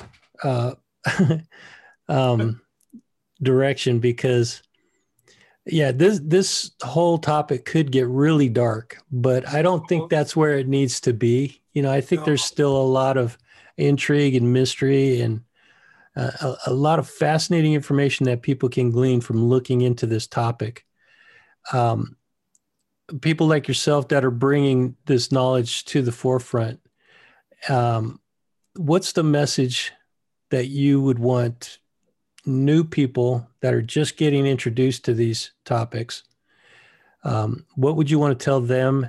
And then people that have already been in the field for a while and have come to some conclusions, what would you tell them that, and how do those two types of people differ? That's a lot. So take it one at a time if you like. No, that basically the one thing that I have an anger management problem with is just do not, and this come from my training with MUFON and interviewing witnesses, do not ever ridicule people, no matter how strange it sounds, no matter what they've said they've experienced, what they've seen, no matter how hard it is for you to accept. Just, at best, put it in your gray basket, as Stanton Freeman used to always say so often, and Ted. But never ridicule anybody for what they've said they've experienced or seen. And believe me, we've dealt with people that we've had to, over the years, put a lot in the gray basket. But more than not, we've seen what they've said. We see commonalities maybe years later that we pull that out of the gray basket and say, well, maybe that wasn't so crazy after all, So that's the biggest pet peeve I have, is never ridicule anybody, that claim it. And when you work with people after a while, you can pretty much determine if they're making this up or if it's, they're seeking publicity, which I can tell you at Marley, it was never publicity because Ted had over 380 witnesses that never reported it to anybody but their family. So what's the point of this, and I will say that ridicule with eyewitness testimony, I've seen people's lives in a small community ruined with ridicule. People lose their livelihoods and businesses and things like that from ridicule. And but that's one of the biggest areas that I really have a sore subject with, And other than that, it's just when you're out there and you're dealing with something, always try to deal, as Ted taught us, with the science of it. Try to stick with documentation and the science, and try to bring back, whatever you can collect and deal with that, and keep your eyes open and your ears open, and no fact is too small. And Ted always treated everything like CSI, like a crime scene. There was nothing, no object too small, no evidence, anything you've seen could come into play. And so often we pick up facts that didn't make sense or anything at the time, and then later, a year later, they directly relate into another case. So that would be another aspect, I would say, Those are great points. And it reminded me that so for people that are just getting into this, because I feel like the awareness is growing exponentially right now. I think more and more people are starting to come to grips, even though there's still a majority of people that don't want to accept it. More and more people are starting to come to terms that there's a reality beyond what we can understand. Oh, yeah. A lot of those people are starting to do some research and to look at different aspects of the phenomenon. Is there anything that you would recommend that those people looking, besides what you've already said, which is, I 100% agree with you. The ridicule factor needs to go, and it needs to stop and never be brought back into this topic at all. But what kind of steps should people take to educate themselves and start talking about this in a more serious manner? Well, I just want to interject something here that was taught to me a long time ago by a photo analyst that was an Air Force captain, Jim Cross. And now this is going to affect a lot of people. They're not going to want to hear this. And I know a lot of professionals aren't going to want to hear this. But the man was the state of the art in photography back then in the day. He analyzed a lot of Air Force footage. He was actually a fighter pilot one time. And Jim taught me, he worked with me with negatives, and he taught me the best type of, which young people don't know what negatives are, but the best type of negative is a slide film. And young people say, well, what's a slide? But the information you can gain off a photographic image on a negative from slide film, you can document it as, I mean, you can go places with that negative and prove hard science. You can bring things out in that negative that there's no way to fake it. And Jim taught me a long time ago, in digital photography was just starting back then when I was working with him. But Jim taught me, and I was crazy about that. I thought, man, digital photography, that's going to be wonderful. And don't have to lug high-speed film around, you know, your storage is going to be, I mean, but Jim, he said, well, I'll tell you this, Tom. He said, when you get into the realm, and you will, and you deal with digital photography, he said, photographs are going to mean absolutely nothing. And, you know, to this day, I always remember those words. And what I'm going to say with deep fake going on, you know, I'm sure you're aware of that with video. And we're going to reach a point where, and especially it's hard with ufology, that people are going to want to see images, and they're going to see images, but you're not going to be able to believe any image or photograph you see. We're at that point really now. Or video for that matter. Or video, right. I mean, they've got it so perfected in video almost that I've seen some pieces of film where, you know, and even especially in photography, the software that's even with the right software to take something apart to prove it's not real is getting almost in the realm of, even the intelligence agencies will tell you, they really are past the point where they can determine if a photograph is real or not, even with their resources. So that's one issue that I would like to, you know, you see video footage, or I know so many people get you know, in an uproar and get excited about this piece of video or photograph. And I've got to go back to my training, and, you know, it's nice. And people will ask me, what do you think of this? What do you think of this picture, this video? And I'll say, you know, as far as I'm concerned, it's a nice piece of film, of photograph. I just can't accept it, you know, and boy, that brings up hostilities with people, you know.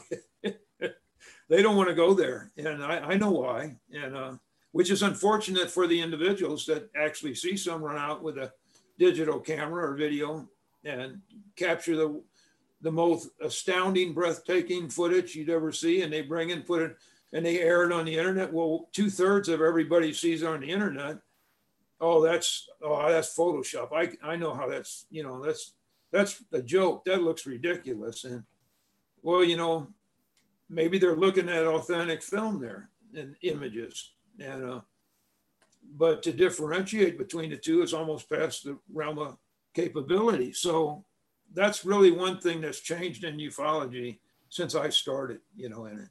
Because at least we had negatives, and if you had people that knew what they were doing, you could authenticate it, that it was real.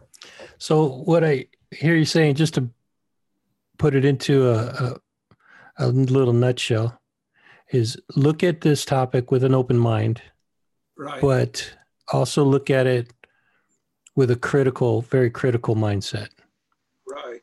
And don't be duped. Don't allow yourself to be misled because of your desire to believe. Right. Got it. Okay, that's smart. Yep. Unless you were there, you know, the eyewitness, and you were there, and you know, you really just can't go beyond the point that it's a nice video and a nice photo. And I know where that upsets a lot of people, especially in ufology, you know, but that's the science of it. So.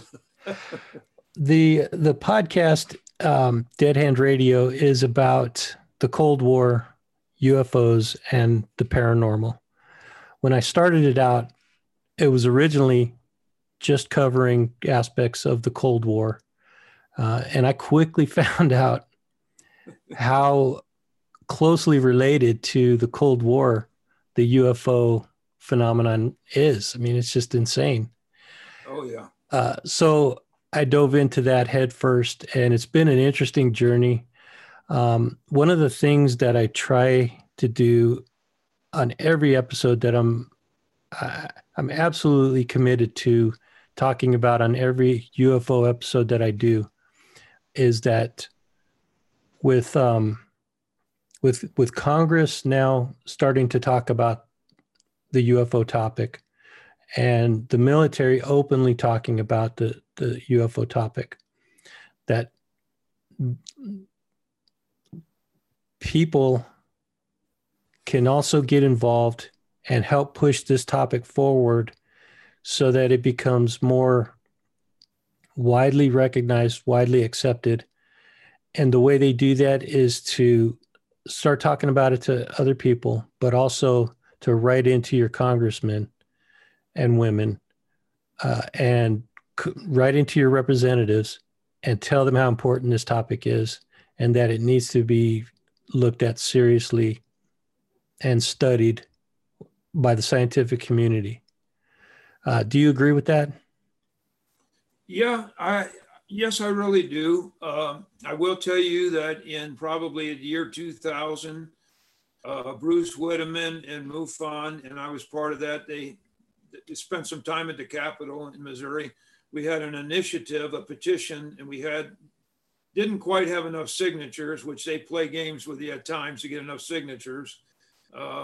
When you think you've had enough, they'll change a date, or you don't have enough. So, but we approached that. We tried that once. We didn't have success with that. Not to say it can't be done, but I will. There's people in the field.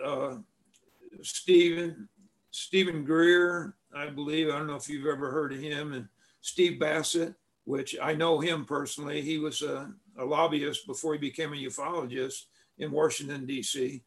And, you know, they're big in having this, they're going down that avenue, you know, they're trying to, and with some success, some little success. And, you know, that goes back with Alan. I just feel kind of the best opportunity we had for that was back with Alan Hynek and Ted, Jacques Vallée, several others, scientists. They had a council before the UN in the United Nations they spoke before. And they had, you know, they were really making headways with that until the powers that be, and I will tell you, I've worked with some people that I will tell you behind the scenes, about 50% of the people in intelligence would like this to be out, and the other half are dedicated that this will never be and can't be released. So you're up against that. I'd like to say with new people in the field, that's changed, but from what I hear, that's still pretty much the rules of the game. So, you know, but I'd say never give up. And, but that's basically what I'd say on that, you know.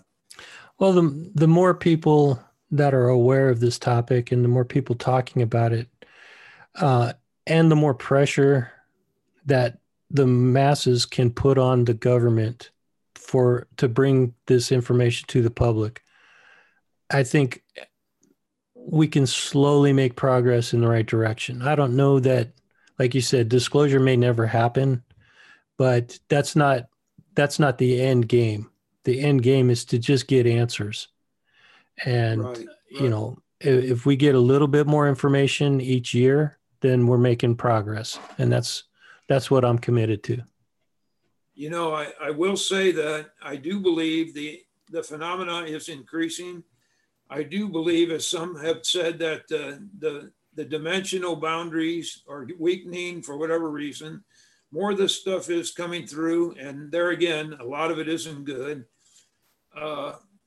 That's not to say that some of it isn't good, but it just, and Ted always thought that in the future that this stuff was going to make itself known at the precise time and point, and people weren't going to be able to deny, you know, when it was on their call, it will be known, you know. So So, and I don't know if we're that far from it, actually. I really don't.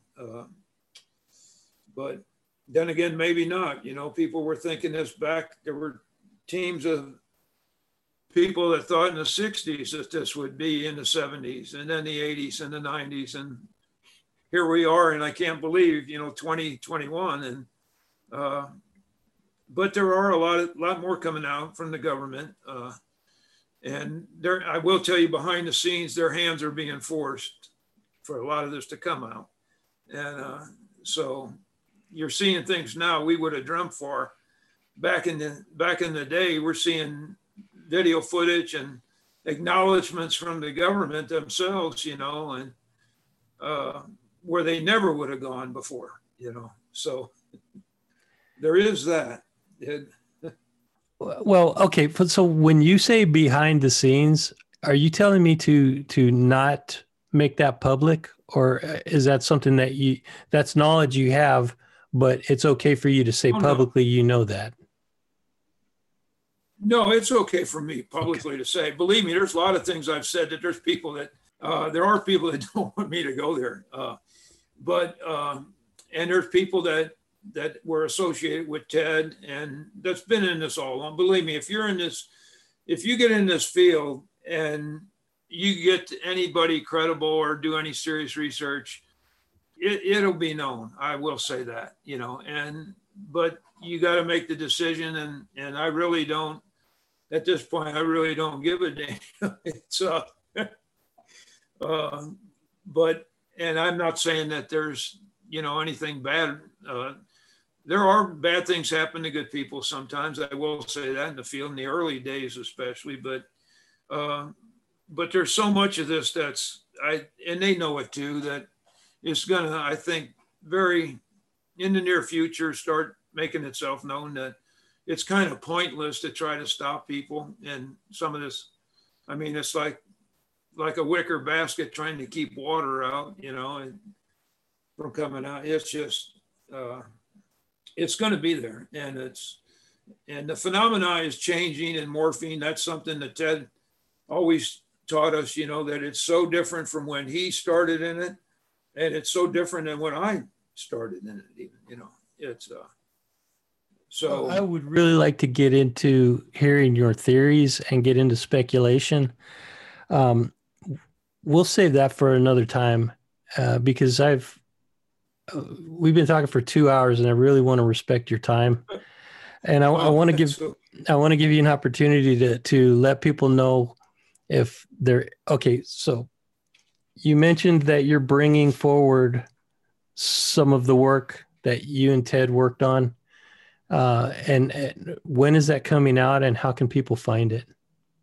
I'll tell you what, we're working on a platform that over the last year and a half, I've had so many people make offers, and unfortunately, some of them, they wanted to do a couple episodes, a show here or there, you know, and because of the virus, they were demanding, they wanted to do it right now, and I told them it wasn't possible. And so the best platform we're working on, I'm trying to go back through Adam Johnson, which was a team member. And you may be aware or familiar with the name Douglas Trumbull, that he was the one that was in Close Encounters of the Third Kind and 2001 Space Odyssey. He did all the special effects in those movies. Okay. And Brainstorm was another movie that he worked on. He has a production company too. And at this point in time, rather than, because so many of the TV, I will say Skinwalker's getting in, it's a lot of Hollywood at times, but they actually get into some of the science and they try to do it the right way, you know, I feel. But it's one of the few shows that they all want to get in and do the Hollywood gig, you know, and shoot some stuff and make it happen and leave, you know, and not do the science aspect of it. That's why Ted refused a couple people. But Douglas Trumbull, which was involved with, you know, Close Encounters of you're familiar with that movie. Yeah. He always felt that Marley Woods, not in itself, but as a site, he wanted to make the sequel to Close Encounters as how the phenomena has morphed into the days of Close Encounters to what it is now. And he wanted to, we would like to take this and give all the tie-ins, and as beautifully as they did in that movie, we'd like to make a Marley Woods type sequel to go through a movie type platform to do the story of Ted and Marley Woods at this point, because we feel like you could do it more justice in trying to get in and shoot some lights in the sky and, and some shenanigans with some guys on the ground. And then, that's episode 1. And so, but there are a few people we're dealing with that want to do a true documentary. And I mean, I've been working with in a year and a half, probably 3-4 people that we're still talking about doing something, like to get out there. And but it all depends too on the virus, and what transgresses in the economy and everything. So, and I sad to say, I hate to even go there, but the political spectrum is entered into this too. I can't tell you.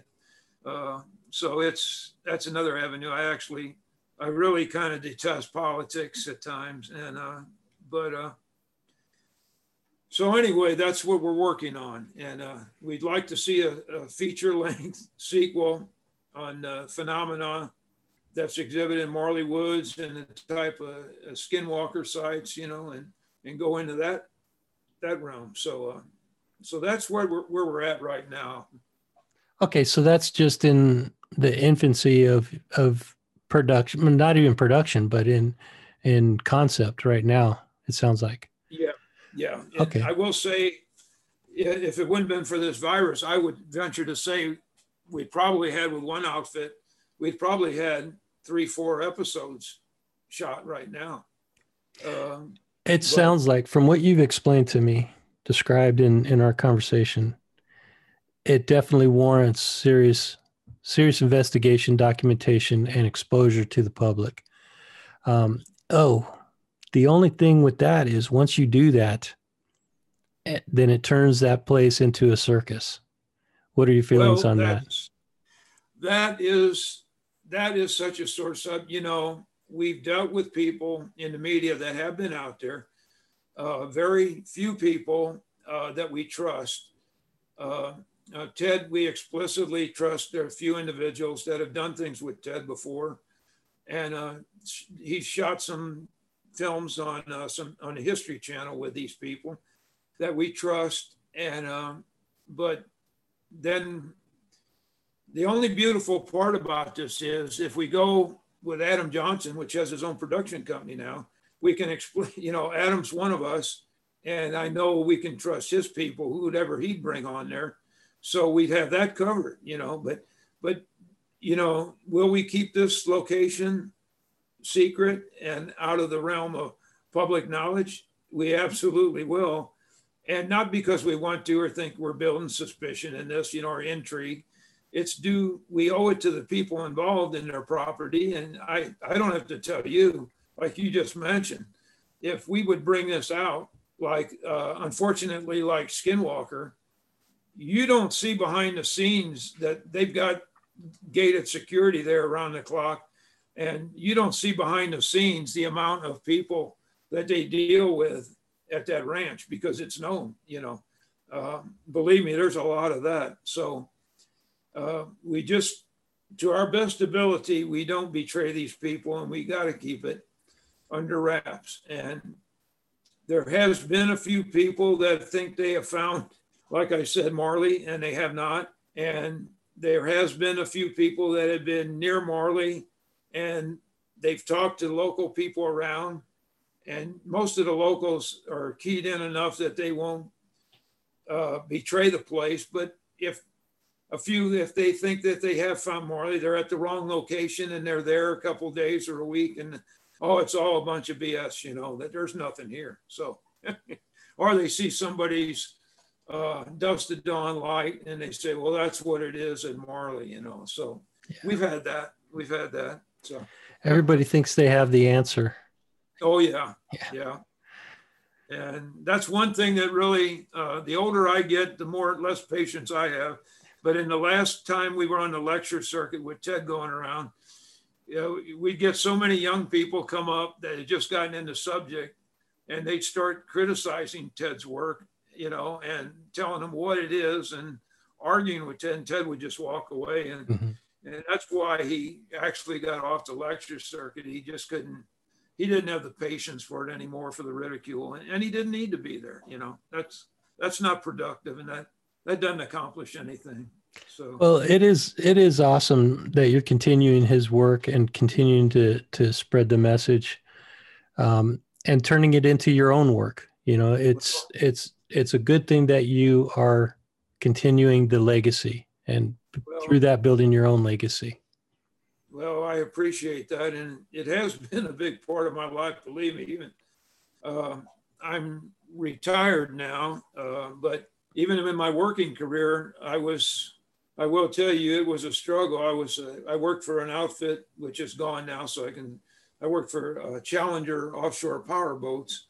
I was their electrical engineer. I did the layout work and implemented the first Cole Hersey electrical data bus system in it. And instead of fuses or breakers, it was electronic program circuits. And but anyway, when at the height of my work at Challenger, you know, my one longest day I will tell you is I was in the morning. I worked on a project for them on some boats they sold. I was in Bermuda at 7 o'clock in the morning, and at midnight I was in the middle of a field out in Marley Woods in Missouri. Wow! So that tells you what I was trying to balance my life with Marley. So that is dedication to what do you call that? I don't know, just dedication, I guess. Out of necessity, I might add, but yeah. Well, everybody has to earn a living somehow, and then you do what you have to earn a living, and then you do what you want to actually enjoy life. Yeah. But I think that's a great place for us to end this interview, and to be continued again, because there's a lot more that we can still talk about. But Moonshaft. Yeah, absolutely. I do. I think you have, if this intrigues you, and it's reality, and it should, I will tell you that Moonshaft is very real. And when you get that true story that involves history, World War II, it goes into the first uranium ore mine that Madame Curie bought from the family that involved in Moonshaft. You won't believe the story of an artifact that was found in Slovakia. Okay. I'll leave it at that. That is a great teaser, and we are absolutely going to have a follow-up to talk about all of that stuff.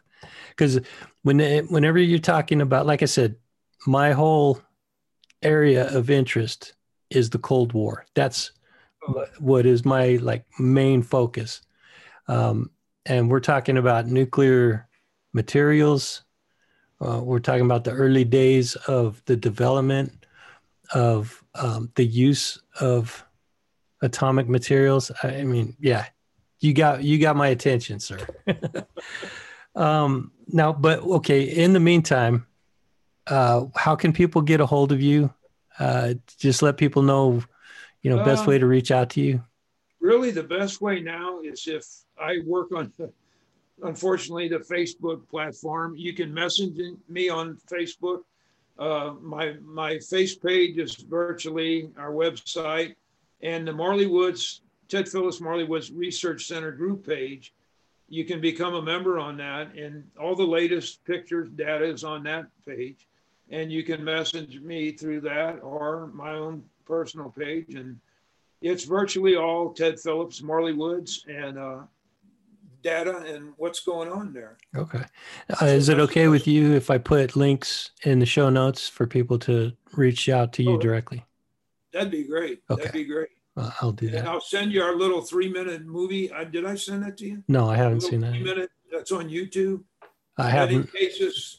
In 3 minutes, that'll visually tell you, and it's set to music, all the participants in Marley, a lot of the key photographs, Ted and the team. And it's really, I think 3 minutes will mean a lot to you if you watch that. Yeah. And it's pretty interesting.